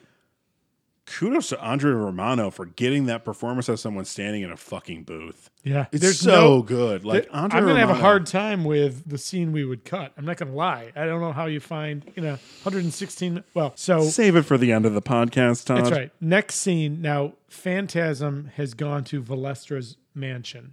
The same massive room that we see Valestra in his easy chair, reading the newspaper when he first learns that Bronsky has been killed. Right. Phantasm closes in, but Valestra has already been killed. He's been killed with the Joker's toxin, laughing toxin, right? So he has the rictus, the grin, and he has a camera with a speaker. The technology in this movie. So a two-way camera in what feels like the 40s. I'm like, when does this movie take place? But Joker is informing Phantasm that he's on to him. And well, now first he says, Guess the joke is on me. You're not Batman after all. Looks like there's a new face in Gotham, and soon his name will be all over town. But he's very willing to take out the Phantasm anyways. Looks like there's a new face in Gotham, and soon his name will be all over town. To say nothing of his legs, feet, and spleen and head. Phantasm runs. As he gets to the rooftops, we see an iconic bat vehicle. The Batwing. The fucking motherfucking And this Batwing. is gotta be my favorite Batwing. Agree 100%. It's so sexy. I'm okay with that description. Yeah, it is like, and it's the one out of, well, I guess in Batman v Superman, it kind of feels like it. But if you go with Batman Returns or Batman Forever, right? Oh God, if you go with any of those, even Batman '89, yeah, those planes are not taking off. Like the Batman '89 is the bat symbol. I'm like, that's not aerodynamic in any way, shape, or form. This is the most like I believe this could fly.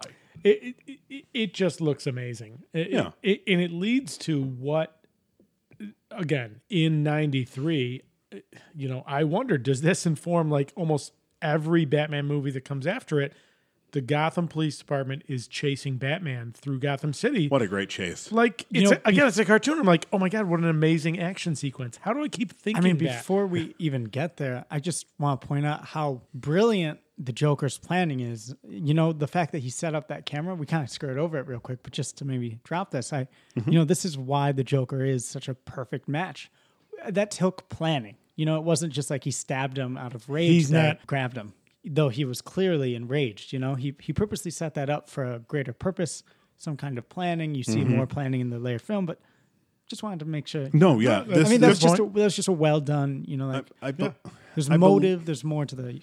I believe in the comics they put him as what is the level 10 genius? Is that like a super genius type thing? The way DC ranks their they've got they've got metas and they've got they even I think they list Joker as a meta at this point. He has to be right. Yeah. Like he can't. There's no way he could be such based a long solely running on his intellect. Sure. So now the Batman shows up. Batman and Phantasm actually fight, but that fight is broken up by the appearance of the Gotham Police Department. I'm sad that they don't have the police blimps that are in the Batman the Animated Series. Classic police blimps.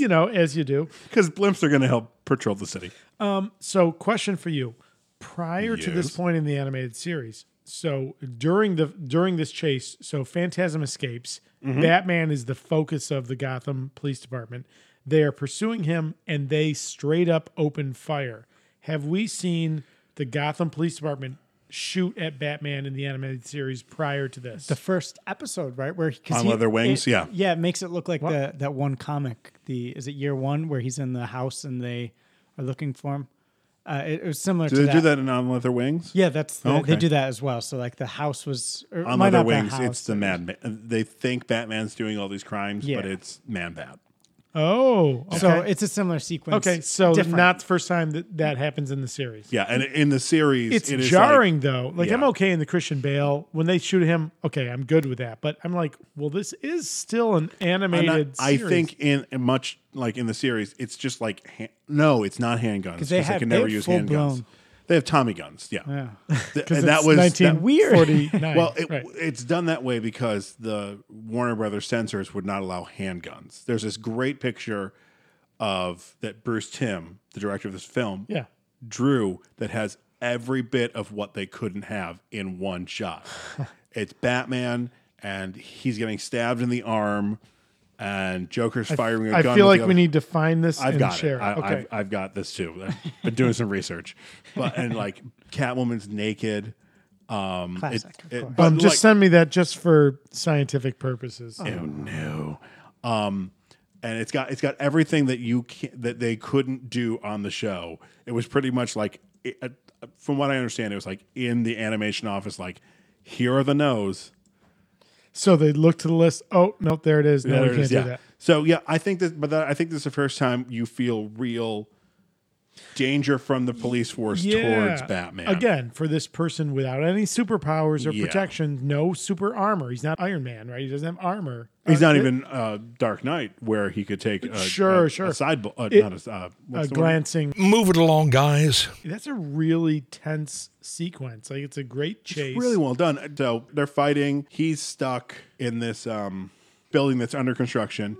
that we'll see in The Dark Knight when Harvey Dent is right, and he smartly takes the cowl and cape, puts it on a sawhorse, sends it up on a rope, grapple line, and they all shoot it and it blow it away. And he's running. So now he's running around with no mask. So if he is caught, if they even catch up to him, they're going to be like, "Holy shit, Bruce Wayne's Batman." Great tension for this scene. And again, we don't often. Well, we'll see it later on in Batman Begins. Mm-hmm. So what I think of Batman, the polished, strategic, genius crime fighter, right? Who always has 7 layers of planning ahead. Mm-hmm. We never see like the Batman who's down to literally his last trick. In that scene, when he retreats after the cowl and cape have gone up, Mm-hmm. and it's Bruce in the suit, but it's Bruce's bare face.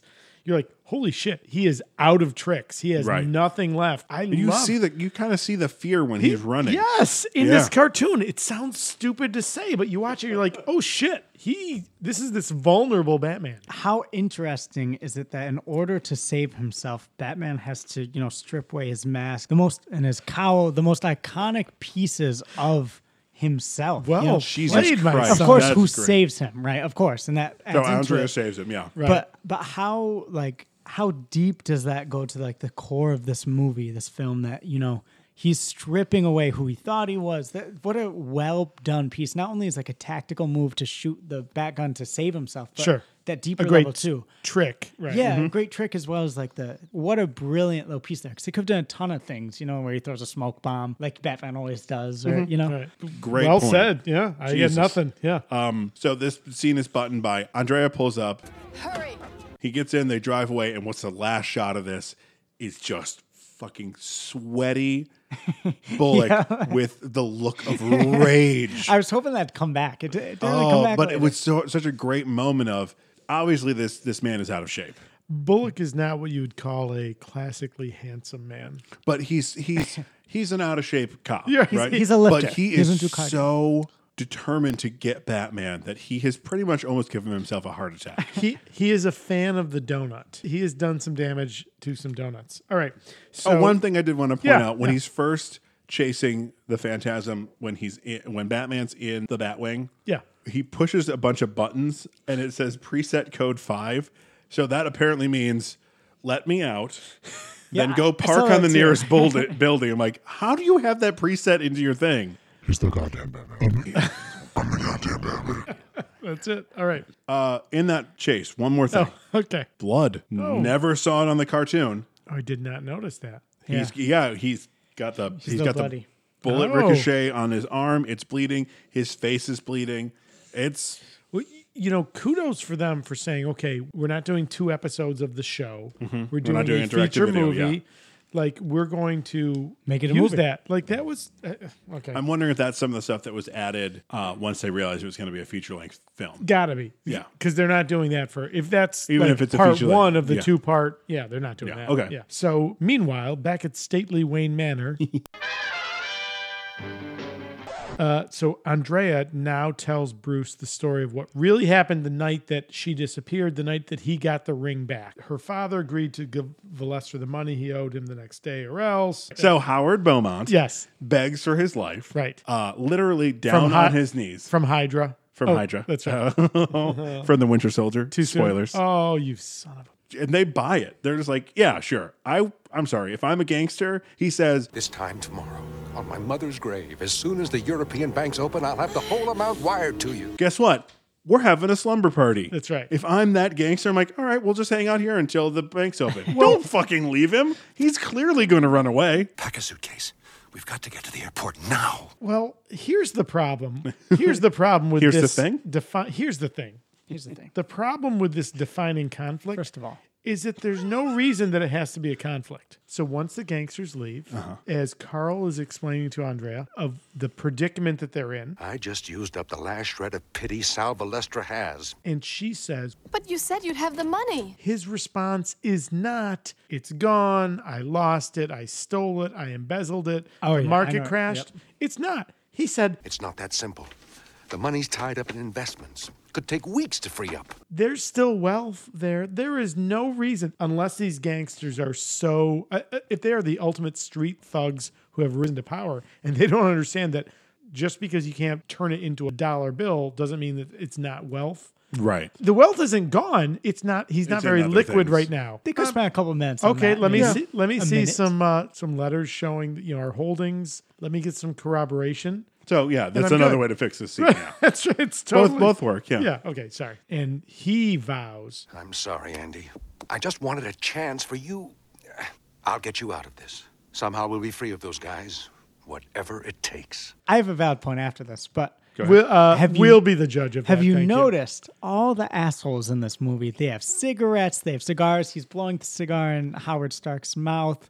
And then when he's old, Howard Beaumont. When he's old, he's vaping away from his oxygen container. This whole movie is anti-tobacco and nicotine. I think that is how they got away with it, because we were starting There's into consequences. Now I think they've eased up on it. I haven't seen every fucking movie, but There was a couple time, years ago yeah. it was if you smoke in a movie even It's once, R rating. You got to be 18 to buy cigarettes. 19. No, I think, Chicago, right? God, Or that's 20. right, I'm the depiction of this act alone is when they make it cool and sexy. That's my those problem. are different things. Those are different The way things. that Christian is describing it is fine. It's a Yeah, bunch of absolutely. sleazeball gangsters. Sure. Boom. Move it along, guys. Then she tells Bruce that Phantasm must be her father, taking his revenge on his former business partners. Bruce and Andrea kiss again. Again, Alfred, uncomfortable moment as he walks in on them kissing. He's like, God damn it, Master Bruce, you're supposed to hang the ascot on the outside of the doorknob.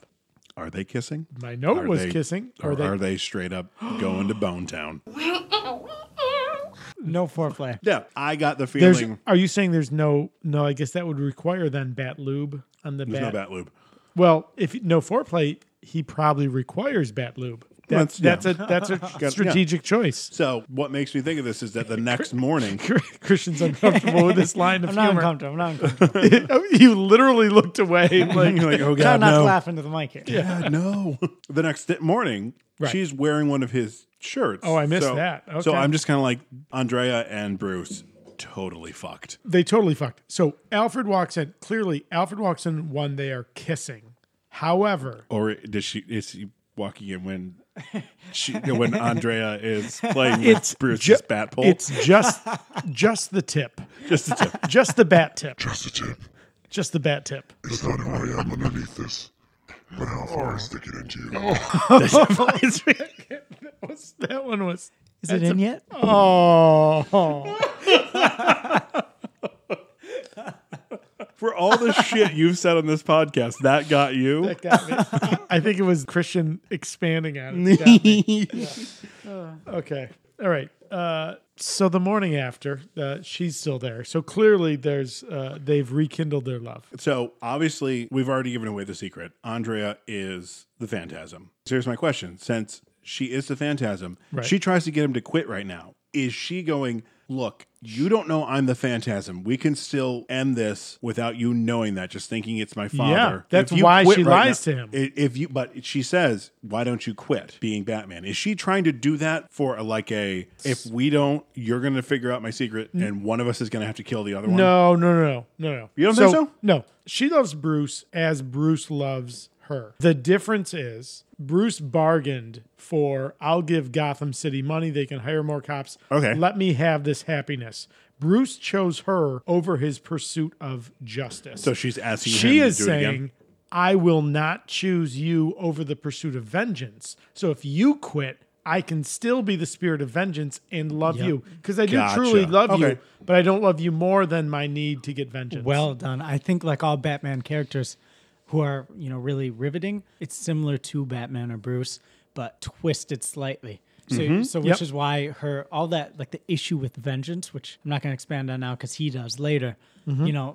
it's just the very similar, but just slightly off. I think that was Yeah. exactly right. Yeah. Okay. I loved first of all, she says daddy doesn't matter anymore. I don't know how she said that was kind of weird. I was like, so you can come in. Also, why didn't Bruce just pay for, now I'm really backtracking, I suppose, but if Bruce is a billionaire, what if, especially because they're getting married and her dad just wanted a big spiel about, family being more important, why didn't Bruce just kind of loan the money? I mean, he's a billionaire. Yeah, why didn't Howard go to them? Everyone knows Bruce Wayne. Okay, so as the elder statesman of our group. Oh, boy.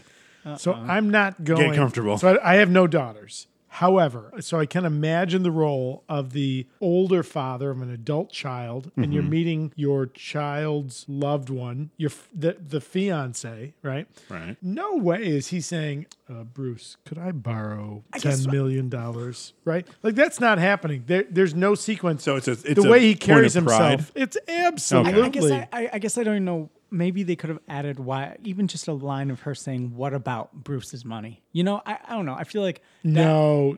She loves Bruce. She just loves, but she is just committed to the idea of vengeance. But more. I think he's saying, he's saying in the flashback, what if Andrea had just said, "What about Bruce? We're going to get married. Bruce will help us," and he maybe says, "I don't want to get Bruce involved." Yeah, he shouldn't get involved in this. It's a point. It's a plot point in the movie that could have been explored further. It's not necessarily a whole.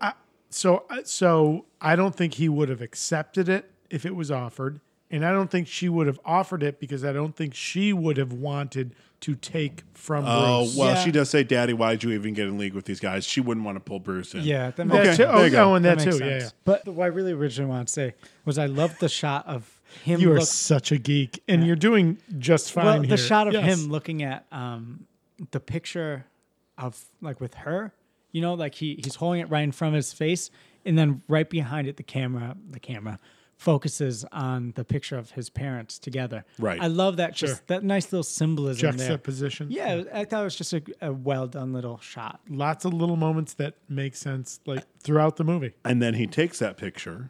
Oh no! He then looks at the picture of the crime syndicate that have been slowly being killed throughout this movie. Looks at this guy that had growled at Andrea, draws a smile at it, and who is it? Holy shit! It's the motherfucking Joker. It's a Joker. So now my question, now that we have discovered that, did Mark Hamill do that growl? Had to. Yeah. Had Is that to. him? Of course. Of course. Yeah. Was this movie trying to say that the Joker was that guy in the hat? Yeah, Yes. 100%. Oh, it's Oh my 100%. God. So in my mind, maybe it's just the animation. I thought they were trying to say that Batman thought the Joker was the Congress, or not the congressman, the councilman. No. I thought, because honestly, just the general face was the same with the dark because hair. when the Joker confronts Reeves, the councilman, Yeah. he alludes to he knows Arthur's I thought the Joker soiled was involved history somewhere else. because he's like, he's basically saying, I knew what you did with Valestra because I worked for Valestra. Yeah, So this is them giving an origin of the Joker? Sort of. I mean, he doesn't have a name. He's just kind of this hired hand, And isn't which that kind of goes with the Killing Joke. Yeah. I'm fine with it. I'm fine with it in Dark Knight. Where I'm not fine with it is Tim Burton's Batman. Yeah. I'm I kind of like the okay Joker with that. We'll get there. being a mythical creature, though. But the idea is There's still enough mystery in this movie to him. That's true. he shouldn't show up merely as a supervillain. Yeah. He should at some point be a regular criminal before that. And this is that's And the it's era also where he's a makes- regular fitting, criminal. yeah. And it also makes it why the Phantasm comes after him is because Sure, that makes sense. You're part of the crew. part of Maybe the you crew. weren't one of the bosses, but you actually, we know why because we'll see it in a minute. Yeah. Okay. So then the next scene is leading into him, the realization that the Joker is this hired thug that was part of the group is now the Joker goes to pay a visit to Councilman Reeves. Yeah, so he's there. He clearly poisons Reeves. Yeah. But is Reeves the first guy to survive the You can survive laughing the toxin? You can survive You the can? Joker amount, toxin. yeah. It's the amount.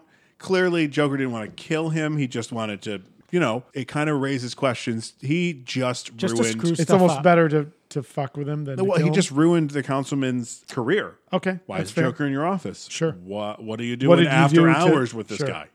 Okay. And the laugh that guy has. Ooh. It's so good. How hard must it have been to do all? The best one is when he's all calm. They've given him the sedative. He's calmed down, and all of a sudden the shadow of Batman comes and he goes. It's creepy. It's I'm just definitely like, creepy. Oh no. It's so well done. It's pretty I guess creepy. my question though is maybe this is dumb, but why didn't Batman have some kind of antidote? I don't know. Maybe He did. He just didn't care to give it to him. That's what I was thinking. Was Yeah. at this point, I feel like Batman's just like, screw you. You're part of the problem. Yeah. You know, in essence, in this movie, he could be like, you're one of the reasons I'm Batman. Or is he simply like, I can tell by looking at you, you're going to be fine. Like, you know, Yeah, he didn't that have could be the it, too. permanent rictus. It wasn't Yeah. like grotesque. His skin wasn't changing color. Yeah, Exactly. Yeah. So he's it's like, yeah, you got a mild. You're in the hospital. You're fine. It's going to be painful. I mean, one could say that maybe he could literally laugh himself to death if he's laughing that hard for that long. Sure. Maybe. But the some- sedative is Yeah. clearly designed to stop that. Yeah. Right. The only interesting thing we learned there is that the idea that Reeves sold out Carl Beaumont, right? So he was in his he told them early where they were, campaign, yeah. right? In order to get money for his campaign, he tells the mob where Beaumont was because, of course, we saw in a flashback that. We're about to see in a flashback. Oh, is that coming Yeah. up there? Yeah. So again, There's so many flashbacks in this movie. There's a lot of flashbacks. And I'm okay in the with movie. them. It's just, Yeah. it makes it hard to do a recap podcast about it. Absolutely. We can fast forward a little bit here. So Batman goes to Andreas. Mm-hmm. While he's looking around, the phone rings. He answers it. But he gets that great quizzical look like, should I answer this? And he's like, Well, I'm the motherfucking Batman. Of course I'm going to answer it. he does. And of course, it's the Joker. And so good, so funny too. Genuinely funny. Yeah. Like Funny and terrifying. Yeah, but lethal. At the funny same too, time. not Yeah, just like yes. bad jokes like No, the no, earliest no. Yeah, Batman yeah. movies. But you know? sometimes, well, no, he's got bad jokes, but they're Yeah. bad jokes in terrifying There's- taste because someone has just Yes. possibly died. He thinks Batman's dead. Hello, operator. I believe my party's been disconnected. Oh my God! I you love are- that he keeps it up, and then when he's by himself, when he's at his home in the future place, Mhm. I love that he keeps like he goes over He to the keeps wife talking, and he like yeah. kind of grabs her. It's like, wait a second. That's where I'm like, is this a sex Is this- robot? I think we've The established answer there it's a is sex yes. robot. Yes, absolutely. Very intimate. We're back to another flashback. Jesus Christ. So the pre-Joker gangster is leaving Carl Beaumont's house as Andrea is arriving, and it's not the night of the proposal. It had to be it's- after that. It's when they're in wherever they run away to. Oh, they run away to somewhere. Okay, get right. Somewhere got in it. the Mediterranean. No, Right. thank you. So they're in the Mediterranean. Right. And she comes home. She's got groceries. Of course, she has a baguette because 'Cause in every they're fucking goddamn that's French. that is a trope in movies. That's how you know that they're in a foreign country. You have the big loaf of bread sticking that's out. how you know they went grocery shopping. It's always a fucking a baguette. baguette. I'm like, not everyone likes baguettes. Maybe they have a batard. Son of a bitch. Maybe they got a nice ciabatta. Yeah, that's right. Yeah. Who Holy doesn't want a shit. nice ciabatta? Move it along, guys. Thank you, Bob. So who walks out of the house? The pre-Joker gangster. Oh, and she's like- horrified. But he paid you. Dad? That scream she lets out when she goes in the That's house. great. And we never follow her in. So we stay outside on the porch Now, as she goes in. she's She obviously been gone a while, right? She's not in a car. She has walked to wherever she's. Sure. So let's say she's gone an hour. Sure. Hour and a half at most. This pre-Joker, let's just call him. Let's not give him a name. Yeah. Probably hiding out in the shadows, waiting for her to leave. You right? you think he wanted the reaction from her? Oh, I'm more going with yes. He 100% watched her walk up. Does he go in there and take his sweet time killing him? Is that her reaction? That scream of my dad's not just dead; he is been Horrifyingly dead? yeah, Oh, like yeah. mutilated, like the beginnings of this sick, twisted Joker. Oh. Yeah, That's dark. regardless of whether he was ordered to, he had absolutely tortured that guy. Yeah. Absolutely. Yes. And he probably was told to make it hurt. That's why they sent him. I feel like he's Make the an example. Yeah. Somebody steals from us, make an example of him, Jeez. right? So yeah, that's Yeah. Yeah. Oh yeah, 100%. that's probably why we don't follow them in. Right. But a great use of the mechanics of filmmaking, or Mm-hmm. even as a cartoon. Camera doesn't have to follow her in. We can set the stage and stay here while she goes in, and we can just Right. hear her reaction. It's a powerful scene. It's so only powerful. for the fact that nothing changes visually, but we hear her. And we just Great. see the pre-Joker grab an apple off the steps, and just start walking away nice that and slow. Struck me for a couple reasons. For one, I feel like in a lot of films and TV, eating an apple is almost an aggressive act a lot of times, I think, in film and such. Absolutely. And I would coincide that with, and now maybe I'm showing my hands here, but such a dominating, and I'm going to say this in the traditional sense, in the dominating sense, but a masculine, such a male example of, domination, of power. How fitting I think it is that he picks the apple up off the ground, not even his, and he takes such a big bite out of it with the loud crunch and the chewing. Man.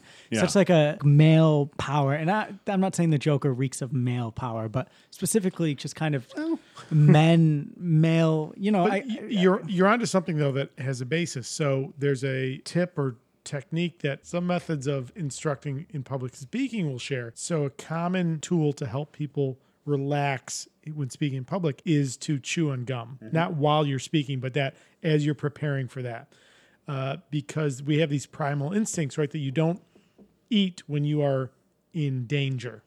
Right. So the physical action of chewing tells your body everything's fine, everything's calm. So that act of eating in a stressful situation is this visualization of maybe stressful for you. It's not stressful for me. I can take a bite from this apple because I'm not in any danger because I am the predator, not the prey. Gotcha. That's exactly what that is. That's why it's shown, and that's why it's such this powerful image. The person eating feels that they are in no danger, and that describes him in that scene. So then we move back into present time in the movie. Andrea's at the World's Fair. She walks in, and then it jumps to Joker in his future home, and he makes some sort of sexual advance at the robot. What do you say, hon? Feeling the old electricity tonight? Robot no means no. So then he notices behind him the doors open. Who walks in? The Phantasm. Joker, your angel of death awaits. Very dramatic. And he says, I'm impressed, lady. You're harder to kill than a cockroach on steroids. Gotta hand it to you. Nice scheme. Costume's a bit theatrical, but hey, who am I to talk? The Phantasm says, so you figured it out. Rips off his mask, but it's not a him. Who is it? It's Andrea. It's Andrea. What a twist! Casey, you've seen this movie many times. I'd never seen the movie before. Yes. So in accordance with our commonly held practices, we decided to watch this together. So we watched this tonight before we recorded. Yeah. So we're sitting there, and about 20 minutes in, I look over at you. I'm like, oh, I've got it figured out. My assumption was Andrea is the Phantasm. And then, as you had told me a couple weeks ago, you said, have you done any research on the production? Right. I said, nope, I haven't. And you said, don't do any because there's a big spoiler. You'll find it if you start looking. I said, okay. So I didn't, knowing that you had this wealth of knowledge with the material. I was fine literally halfway through the movie at the point at which I was like, that voice of her father, who is that? And I went in to look. I'm like, oh my God, it's Stacy Keach. I love him. And I But glanced. who does he also voice? He gets a dual credit for Carl Beaumont Phantasm. I was like, motherfucker. And you said it. And I said, I was like, oh, IMDb spoiled it with Stacy Keach. Now, speaking of spoilers, the Phantasm action figure for this movie. Yes. Just go ahead and look it up real quick. Oh, shit. Okay. Motherfuckers. So the figure for Phantasm, the mask is above it, and you can see that underneath it is Andrea Beaumont. No. This is bullshit. Well, it's a figure of Andrea Beaumont with a cloth cape and plastic mask that slides down over Which the is top fine, of the... but let that be something you discover when you buy the figure. Right. So have it packaged wearing the mask. And unlike The Force Awakens, we, remember the whole hashtag where's Rey? Right. We then find out the reason we didn't get any Rey figures is because she has a fucking lightsaber in her figure. They didn't want to give that away. They didn't give a shit with this one. That's right. They were just like, no, we're just going to release this figure months before the movie comes out. This is on the level of Lego giving away Lego, stuff. I was just going to say, Lego's like lately the worst spoilers. Yeah. So that's why I didn't want you to do any digging, because I was afraid you would come onto an article, because this is probably one of the ones that I can remember first where a toy spoiled something in a movie. Almost as bad. I read somewhere that the new Thanos little characters. Whoa, they have infinity gauntlets on them. Can you believe it? Get out. You son terrifying. of a bitch. So, and if you take off Iron Man's mask, you will see that it is, in fact, Howard Hughes. All right. Oh, wait, no. Howard Stark. Okay. Tony Stark. Oh, God. Okay. Bruce All right. Wayne. Bruce Wayne. Son of a bitch. All right. So Phantasm is Andrea. One thing I want to point out in this Yes. fight between the Joker and Phantasm? Andrea? Okay. No, she takes the mask off. They Okay, start that's fighting. fair. Did you catch what Joker slaps Andrea in the face with? A meat stick. A bologna. meat stick? Excuse me? How dare you? A cured meat. It was a meat stick. I mean, well, come on. So then they're fighting all Sure. this stuff. She keeps using the smoke to go different places and smoke the She Joker. Her beats the crap out of him. But her tech is never explained. Okay, I don't know. It's a But- problem. But she clearly beats, interestingly, they follow in the cartoon, they follow the movie trope in the third act. The Mm-hmm. superhero has to lose his mask so that we can see the actual actor This acting. may be the first time, yeah. So it's a cartoon. It's the same voice actor. Once they take away the Phantasm's voice changer. Modulator, yeah. Right. It's not Stacey Keach, the voice actor. It's Dana Delaney, voice actor. But they still, we don't have to see her face to have Dana I Delaney was thinking doing the same thing. Like, put your mask on. Come on.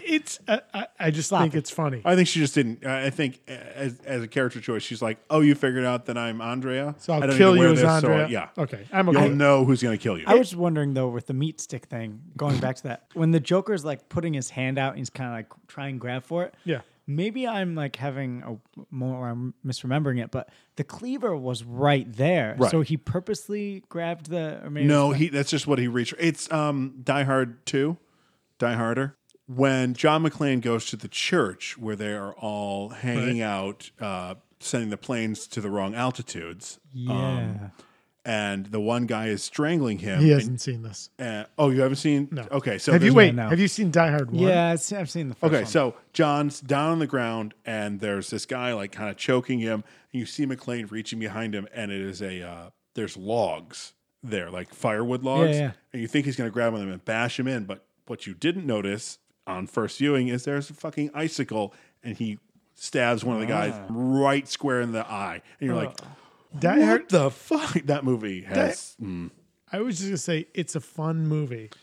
I mean, fun in here's the the- sense here- he's killing terrorists. You I know, don't it's fun. acknowledge the fifth Die Hard movie. I've never seen it. I will never see it. it's trash. Fuck that movie It's right in the trash. ass. Is that It's Die trash. Harder with a Vengeance? No, that's There's a good one one. after one. There's Is that the one? two. Which one's Kevin okay, so Smith? here's how it goes: Die Hard, Die Hard 2, Die Harder, Die Hard with a Vengeance, Live Free Wait, or Die Die Hard. Hard with a Vengeance is Samuel L. Jackson. Bueno. Good one. And then A Good Day to Die Hard with Missed that It's one. trash. Jai Courtney. Oh, that is It's that the trash. one with Where they're in the Russia. KGB? Yeah, I didn't see that. No, fuck that movie. But in my opinion, it is 1, 3, 4, 2. Okay, 1's the best, of course, hands down. Right. 3's really good because it's John McTiernan directing again. Sure. Yeah. 3 has points that are, or 4 has points that are good. Okay. But he kind of becomes a superhero in that movie. Right. And 2's It's got a naked William Sadler doing katas. it's got Robert Patrick. Really? Yeah, he's one of the terrorist guys. John Leguizamo has. He's a also bit- in there too, yeah. and he has a whole bit about it's his. I think it might be his movie debut. Yep. And he has a line. Well, he had a line, and he delivered the line, and then they ADR'd a bigger guy's voice. So he, John Leguizamo sends his whole family. They're at the movies to see his big debut. He's on screen. no. He opens his mouth, and this guy's voice comes out, and he's like, Was it Reb Brown? So on a Funny. scale of 1 to 10 Reb Browns. You know what? We could do that with this movie. It's technically all voiceover. No, we can't do that to this Sure, movie. well, I can't. yeah, I it's- can't do that to this movie. It's so good. It's so good. Okay. It's 0 Reb Browns. We'd like to There we welcome go. you back to the Die Hard podcast. Today we're talking about Batman. Move it along, guys. Thanks, Bob. Thank you, Bob. Yeah. This is fight scene ensues. Batman shows up on the bat cycle. Yeah, he's Also, saved. How did he know? He's the motherfucking Batman. He figured out that the Joker is I guess they never really explain how. Listen, it's a bit he's the hand world's wavy. greatest detective. Well, you know Batman. what? You know what though? But we've seen throughout the movie, he's the world's greatest detective. Something that we didn't see. He figured it. Does he know where the?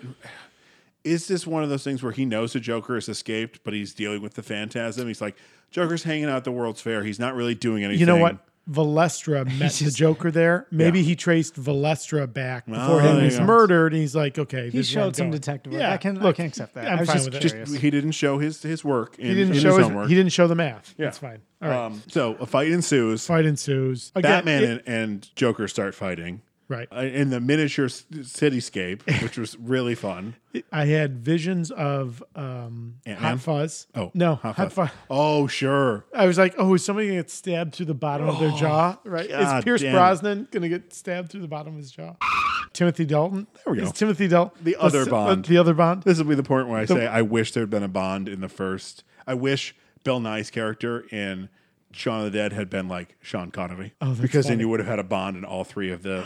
Missed so opportunity. Close. Damn it. All right. How fitting was it though? Like Shaun of the Dead. I don't even understand it. Your mother knew what it was. Sorry, go ahead, Christian. I'll take Letits now. I was just gonna say that. Listen. You're not getting out. You're not getting out without my Letits now. I thought it was very interesting, from especially in perspective of the rest of the movie, that here are Batman and Joker, especially with the colors and everything, and all the other little things that have alluded to this. Even the Phantasms, maybe a side note. You've not alluded. You've said These two giants of the Batman universe, and all that. That was a mic drop. Yeah, I'll see you later. How fitting is it that the two giants of Gotham, Batman and the Joker, and no one else runs Gotham. I mean, you got a lot of other people important, but sure. How fitting that they are fighting in all these other things, the cop cars or the cop helicopter planes, everything else. They're they can do Batman some damage, but that's not the main picture here. It's Batman and Joker fighting among the city. I don't know if this was an intentional reference, but Batman as King Kong. Yeah, I definitely I was saw like, that King Kong dies, and I was like, Well, is he the monster? did Is you- that how Gotham sees him? Did you notice that? So when him In this and- version, yeah. when Oh, him okay. and Joker All right, then I'm okay with are that. kind of grappling and stuff. Yeah. Joker says, You're crazy! I'm your only chance to get out of here! Let me go or we'll both die! he says, Whatever it takes!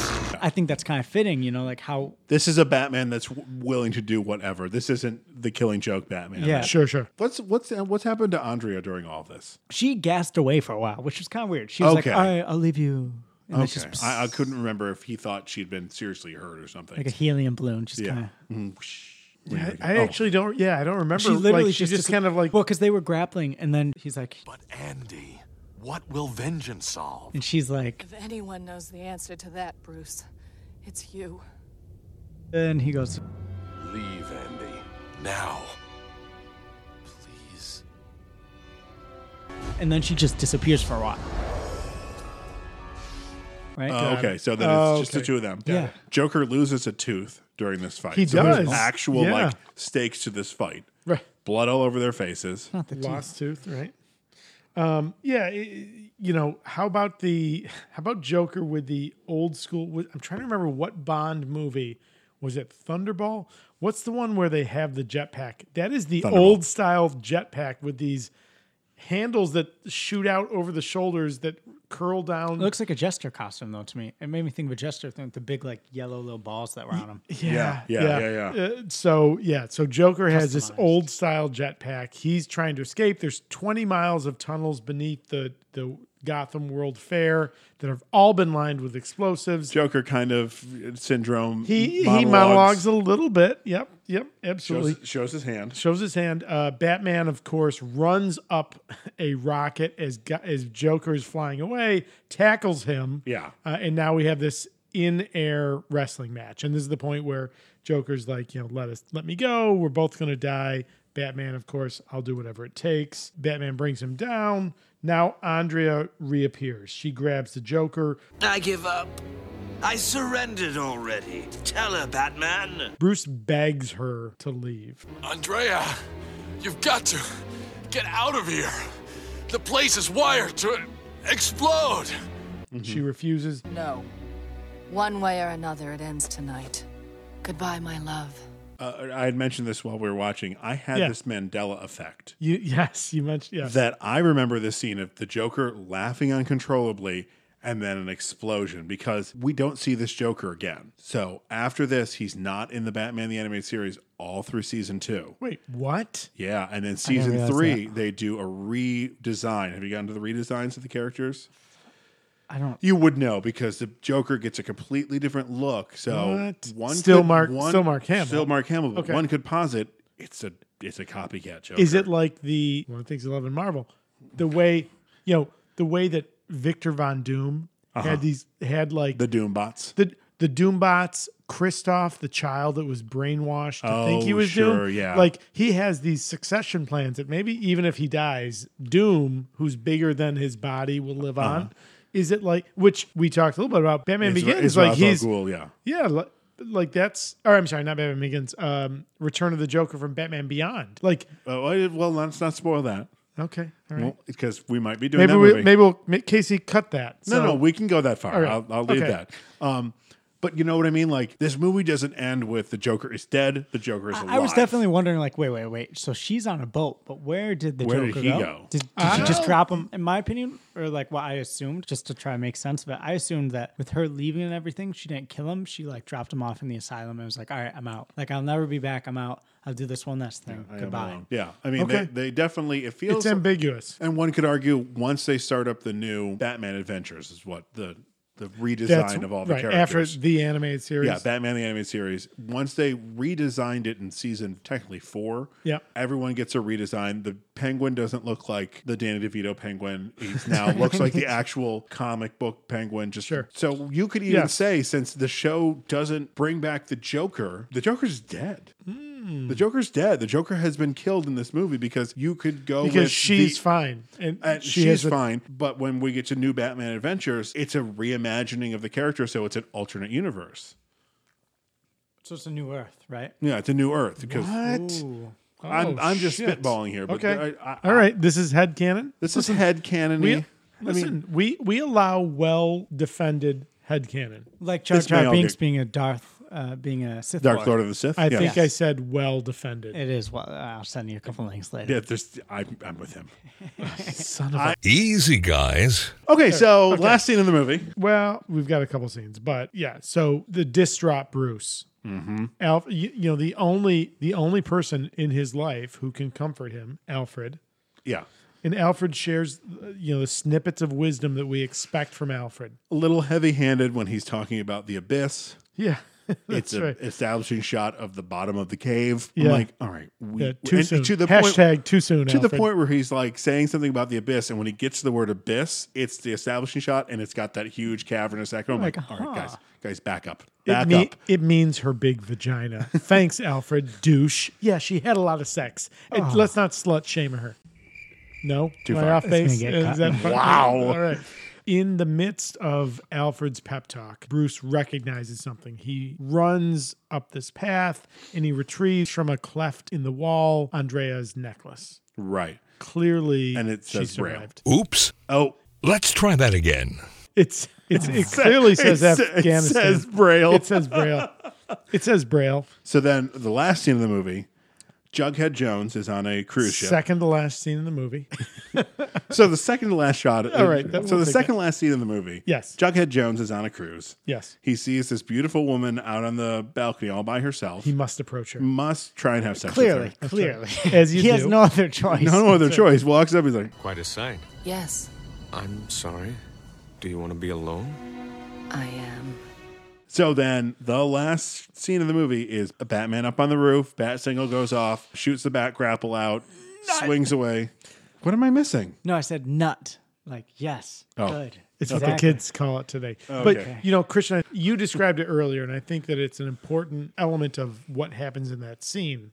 What do we see with him? What I think is so good, and the way it's drawn is just perfect, is, his eyes are closed. He's looking down as if almost like Superman when he's getting ready to like stand up and fly with his fist out. Like he has to prepare himself to kind of defy gravity. And I feel like Batman is almost preparing himself to defy what is, to defy, I guess, what is rational, because Batman is so inherently irrational. And the important piece of that is that he is so easily rejuvenated. He's not as broken as when he's Bruce. He's in the cowl. This is how he springs with energy. Yeah. He gathers himself. It's a Once great he's got end he's shot, there. right? Yeah. So he swings out, goes by, the cape becomes the black screen, and movie.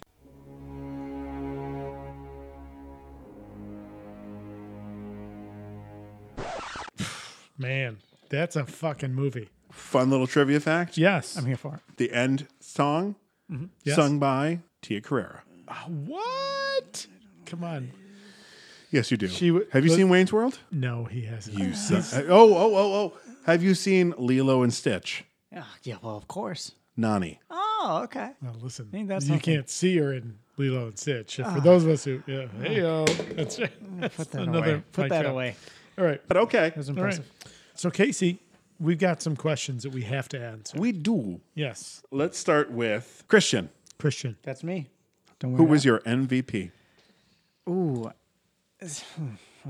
I was thinking of the other questions for my first one. I haven't really given this one too much thought.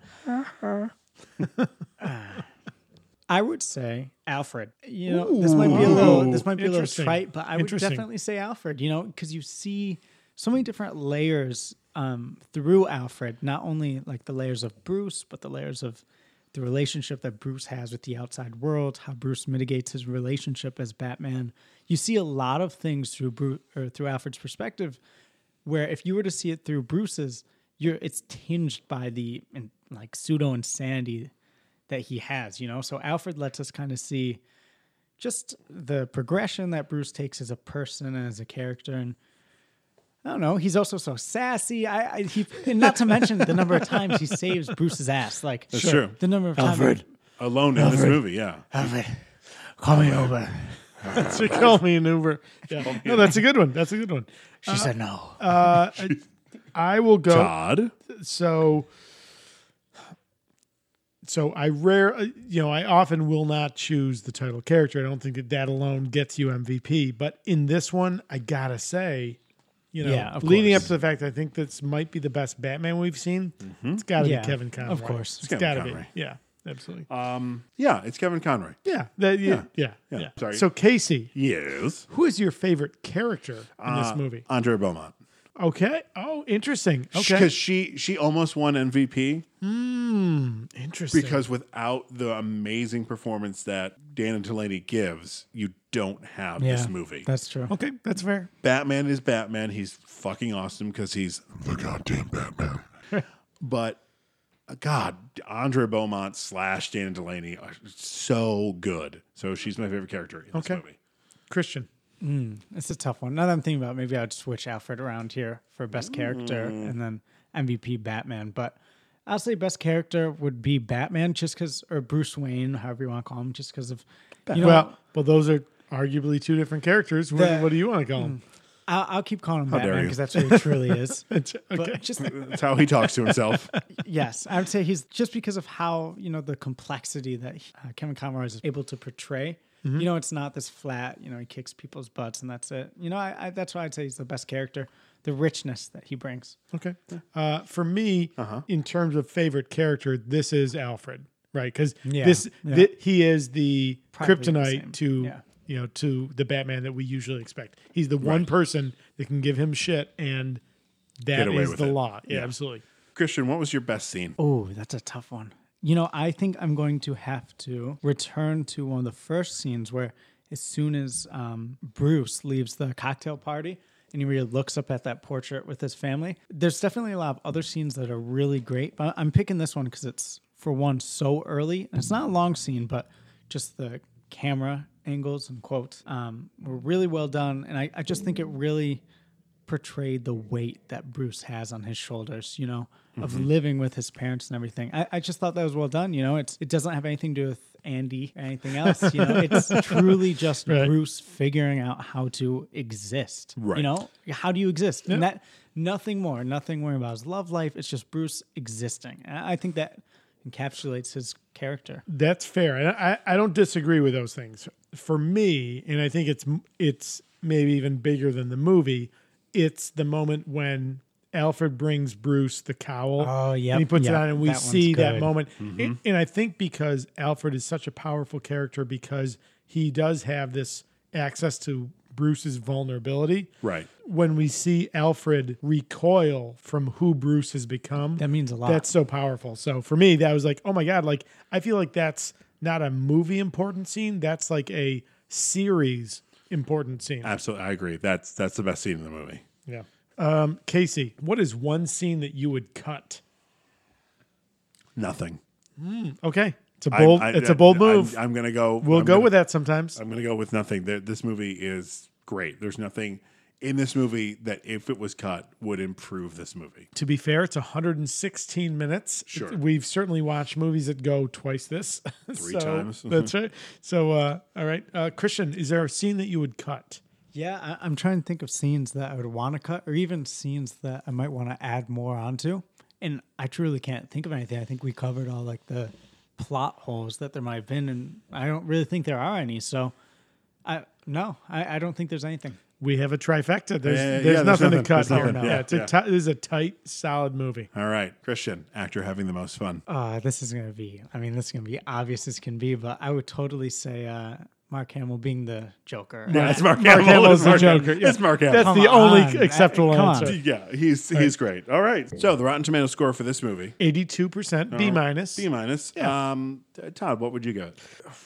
So I'm trying to remember. I feel like we're going to have to start logging this because someone will. If we don't, someone will. I remember that I gave Batman Begins really high marks, maybe like a 95. I got to be honest with you. This is going to sound stupid. I know this is going to sound stupid, but you know what? This is the best Batman I've ever seen on film. It's 100%.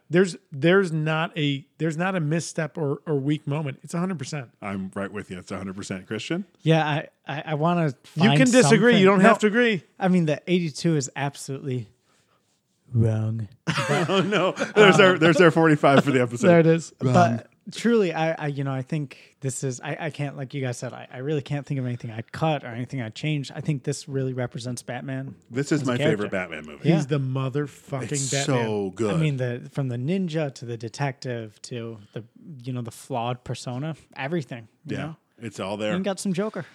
All right. So this is a relatively new segment. So we are fathers, as evidenced by the fact that my son is with us here tonight. Hello. Right. So we are often asked in our personas as uber geeks, like, hey, tell me about this movie. Can I take my kids to it? Can I watch it with my kids? Is this something I can show to my kids? We get asked this all the time. In terms of Batman Mask of the Phantasm, it's a movie for kids. How do you evaluate that? Well, I'll tell you, I was going to see if the Bean wanted to watch this with me. But flashback to when the Bean wanted to watch something Wonder Woman based. It's a classic? No, not that. No, not that She one. wanted to watch something Wonder Woman based. She Okay. wanted to watch Wonder Woman. I'm like, you're not watching Wonder Woman. You're too young for that. But Netflix put Justice League up with not the League, but who's the one character that's the picture when you're looking for stuff? Fucking Wonder Woman. Like, well played, guys. Because the movie had just come out. It just reached the height of being this amazing movie. And you look through, you type in Justice League, and boom, what do you get? You get a picture of Wonder Woman. So Ellie's like, let's watch it. I'm sure you've watched the animated Justice League, right? Yeah, of course. It's super violent. The first 2 episodes? Yeah. We didn't even get through the first episode. But they're not like humans, they're like weird alien stuff, right? Right, but there's still some violence. Yeah, so, of course. So Danny's like, do you remember Justice League? I'm like, yes, I know. Okay. Yes, dear. But now, watching this, I may see if the Bean wants to watch this. This is not super violent. Nope. It moves along at a good pace. There's nothing in here where you're like, how much is left in this movie? It gets in, it tells its story, it gets out. You know, I think you can very clearly see it's an extension of a cartoon series for kids on TV. But it's an extension. Yeah, it's an extension. It's beyond that. Right. But it's within the same realm. And I think great corroboration. So Goon watched the whole thing with us, loved it, had a couple of points that he asked us to share because he wasn't feeling so good. So one, he wanted us to share that the laws of physics clearly did not apply here. He was very unhappy with the motorcycle fight. Have they never heard of physics? He was incensed. Now, to be fair, physics. He's in fourth grade, so I'm not sure that he knows what physics is, but he knew enough to use it as a buzzword. Yeah. Second, he pointed out that Bruce Wayne has the superpower of always having a clean shirt, which in the cocktail party, when the drink is thrown in his face, it does not Andrea. By not Andrea, it does not stain Still his white shook. shirt. I really did think that was Andy. Me too. I know. But yeah, this is absolutely, you can watch this with your kids. I mean, 100%. And it's it's an hour and 16 minutes. minutes. An hour 16 minutes. So it's not you're not going to reach that point where they're bored and they're looking around. Right. So yeah, this is a great one. This is arguably, look, if your kids are interested in superheroes, I mean, unless they're like 4, this is a good one. It's a really good bad. One. It's that magical time of that night. Bob, go ahead. And now it's time to pick the next movie from Thor's helmet. Magical time of that night. I don't know what that means. I don't know either. So we've previously announced, thanks, Bob, that Christian, as our guest, is going to... Christian, look at me. You have a great responsibility here. Look at him, but think of me. Think of me while you're looking at him. DC? But realize that I'm here. Green Lantern? You son of a bitch. Do not pull thank Green you. Lantern. Yes, I'll pull Green Lantern. Got it. Green Lantern. Here we come. Ryan Reynolds in all your glory. Wait, listen. I just want to point out. That in terms of Marvel movies, I had Captain America 79, the TV movie, and I had X-Men, and I had Daredevil. Yeah. None of those are phenomenal movies. Could I get a motherfucking Iron Man? Well, let's find out right now. Like which Iron Man? I guess the real question. Well, it would just be Iron Man. Yeah, we're only putting the first one in each series. So if you want to share your reactions or thoughts before we know what it is, that's a welcome part of it. But just, I really hope you pulled a good movie. That's a nice poker face. Wow. Let me say this. Wow. You will not be disappointed. Wow. Who are you talking to? Well, I guess technically this applies to Casey more so, but you won't be disappointed. If this is another fucking DC movie. All right, I'll give you a little hint here. I love that he's drawing this out. He's on Mars. In 10 seconds, he's going to drop this photo. He's going to walk away. 5 seconds. What? He's We're watching bored of this. Watchmen. He's ready to move watching on. fucking He Watchmen? dropped Okay, this. I'm It's okay with DC. this. I'm okay with this. All right. Ultimate cut. I think I've like 90% the graphic novel, so I have to finish it. Oh, you need to finish it. But even if you're not this is on with us, you need to watch this. This is a good pick. Watchmen. You're welcome. This is Now, this is the ultimate cut. So this is not the director's cut. This is the one further where they went in. It's 4 hours. It's about 3 hours and 40 minutes. So, yeah. I was kidding. But what they do is in the theatrical, there's none of the Black Freighter stuff. The Black Pearl? No, Black It's a Freighter. Freighter. It's Black Freighter. Sorry. Black Pearl is Johnny Depp. And fuck Sorry. that guy. So many scarves. Can't remember what they added in the director's cut. Oh, the behind the hood, all the Night Owl stuff. The Night Owl. Oh, one. really? They cut that in the theatrical. The original Night Owl's book. Right. There's some of that. Some of that's in there. But we're watching the one where they take the director's cut and also intersperse into it scenes with Tales of the Black Freighter. Ooh, I'm interested.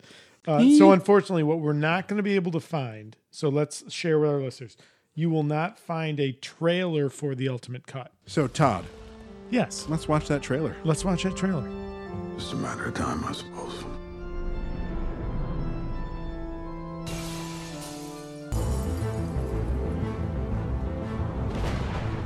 Watchman, one of us died tonight. Somebody knows why. Somebody knows. I heard he'd been working for the government. Maybe it was a political killing. Maybe someone's picking off costumed heroes.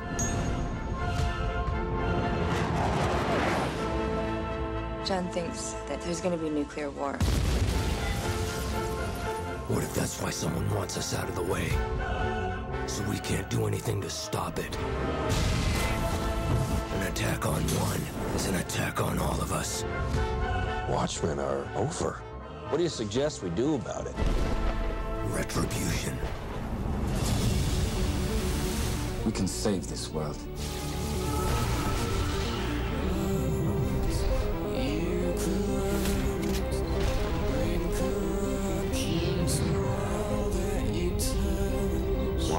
save the world, I no longer have any stake in. Do it for me.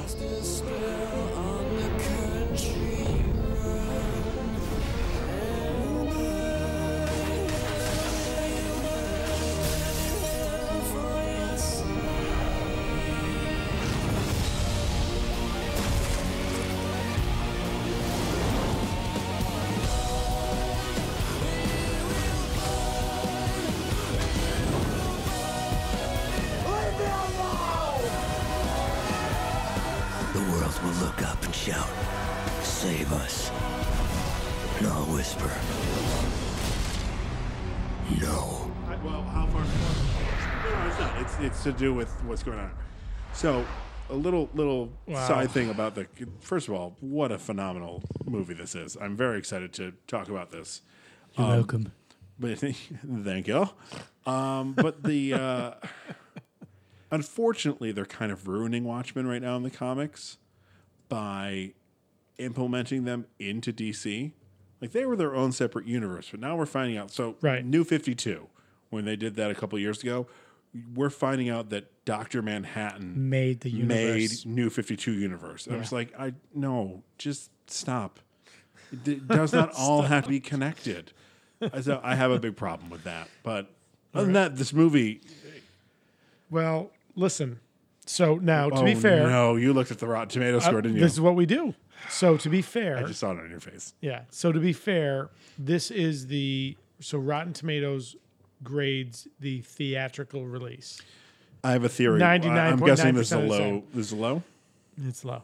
So the theatrical release, the critics score, the tomato meter for Rotten Tomatoes. Are you ready? Now, to be fair, if you just applied yourself a little bit more, it's a 64%. Oh. One more point and you passed. Oh. But you failed. So while we're there, what's the audience score? 71, which is a C minus. Really? Yeah. Okay, so I'm going to guess most of the critics didn't do their homework. Didn't know who Ouch. these characters were.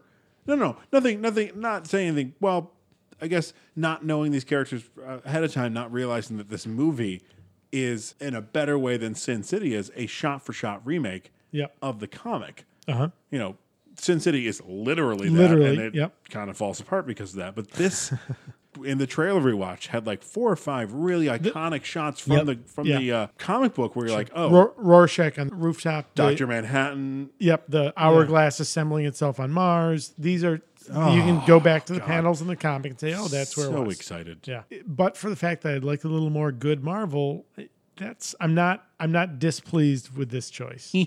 All right, so holy cow, it's been an evening. It's been an evening. Christian, where can people find you on social media should you wish to be found? I don't wish to be found. That's fine. Well, thank you so much, guys, for having me on today. Thank you for coming, exciting. man. It was really awesome. Thank you again. That was genuinely awesome. Great job. Yeah. Awesome job. Thank you. Todd? Yes. Where can people find you on social media? Because you don't have any choice. That's right. So I write about a variety of topics, geeky and non, at my personal blog, which is tmpinsyr.com. Of course, we have a lot of content on our website out, adding more with every episode, which is www.tsphc.com, the superpodherocast.com, and hub of most of our things, including a lot of polls. Expect to see a couple related to conversations today.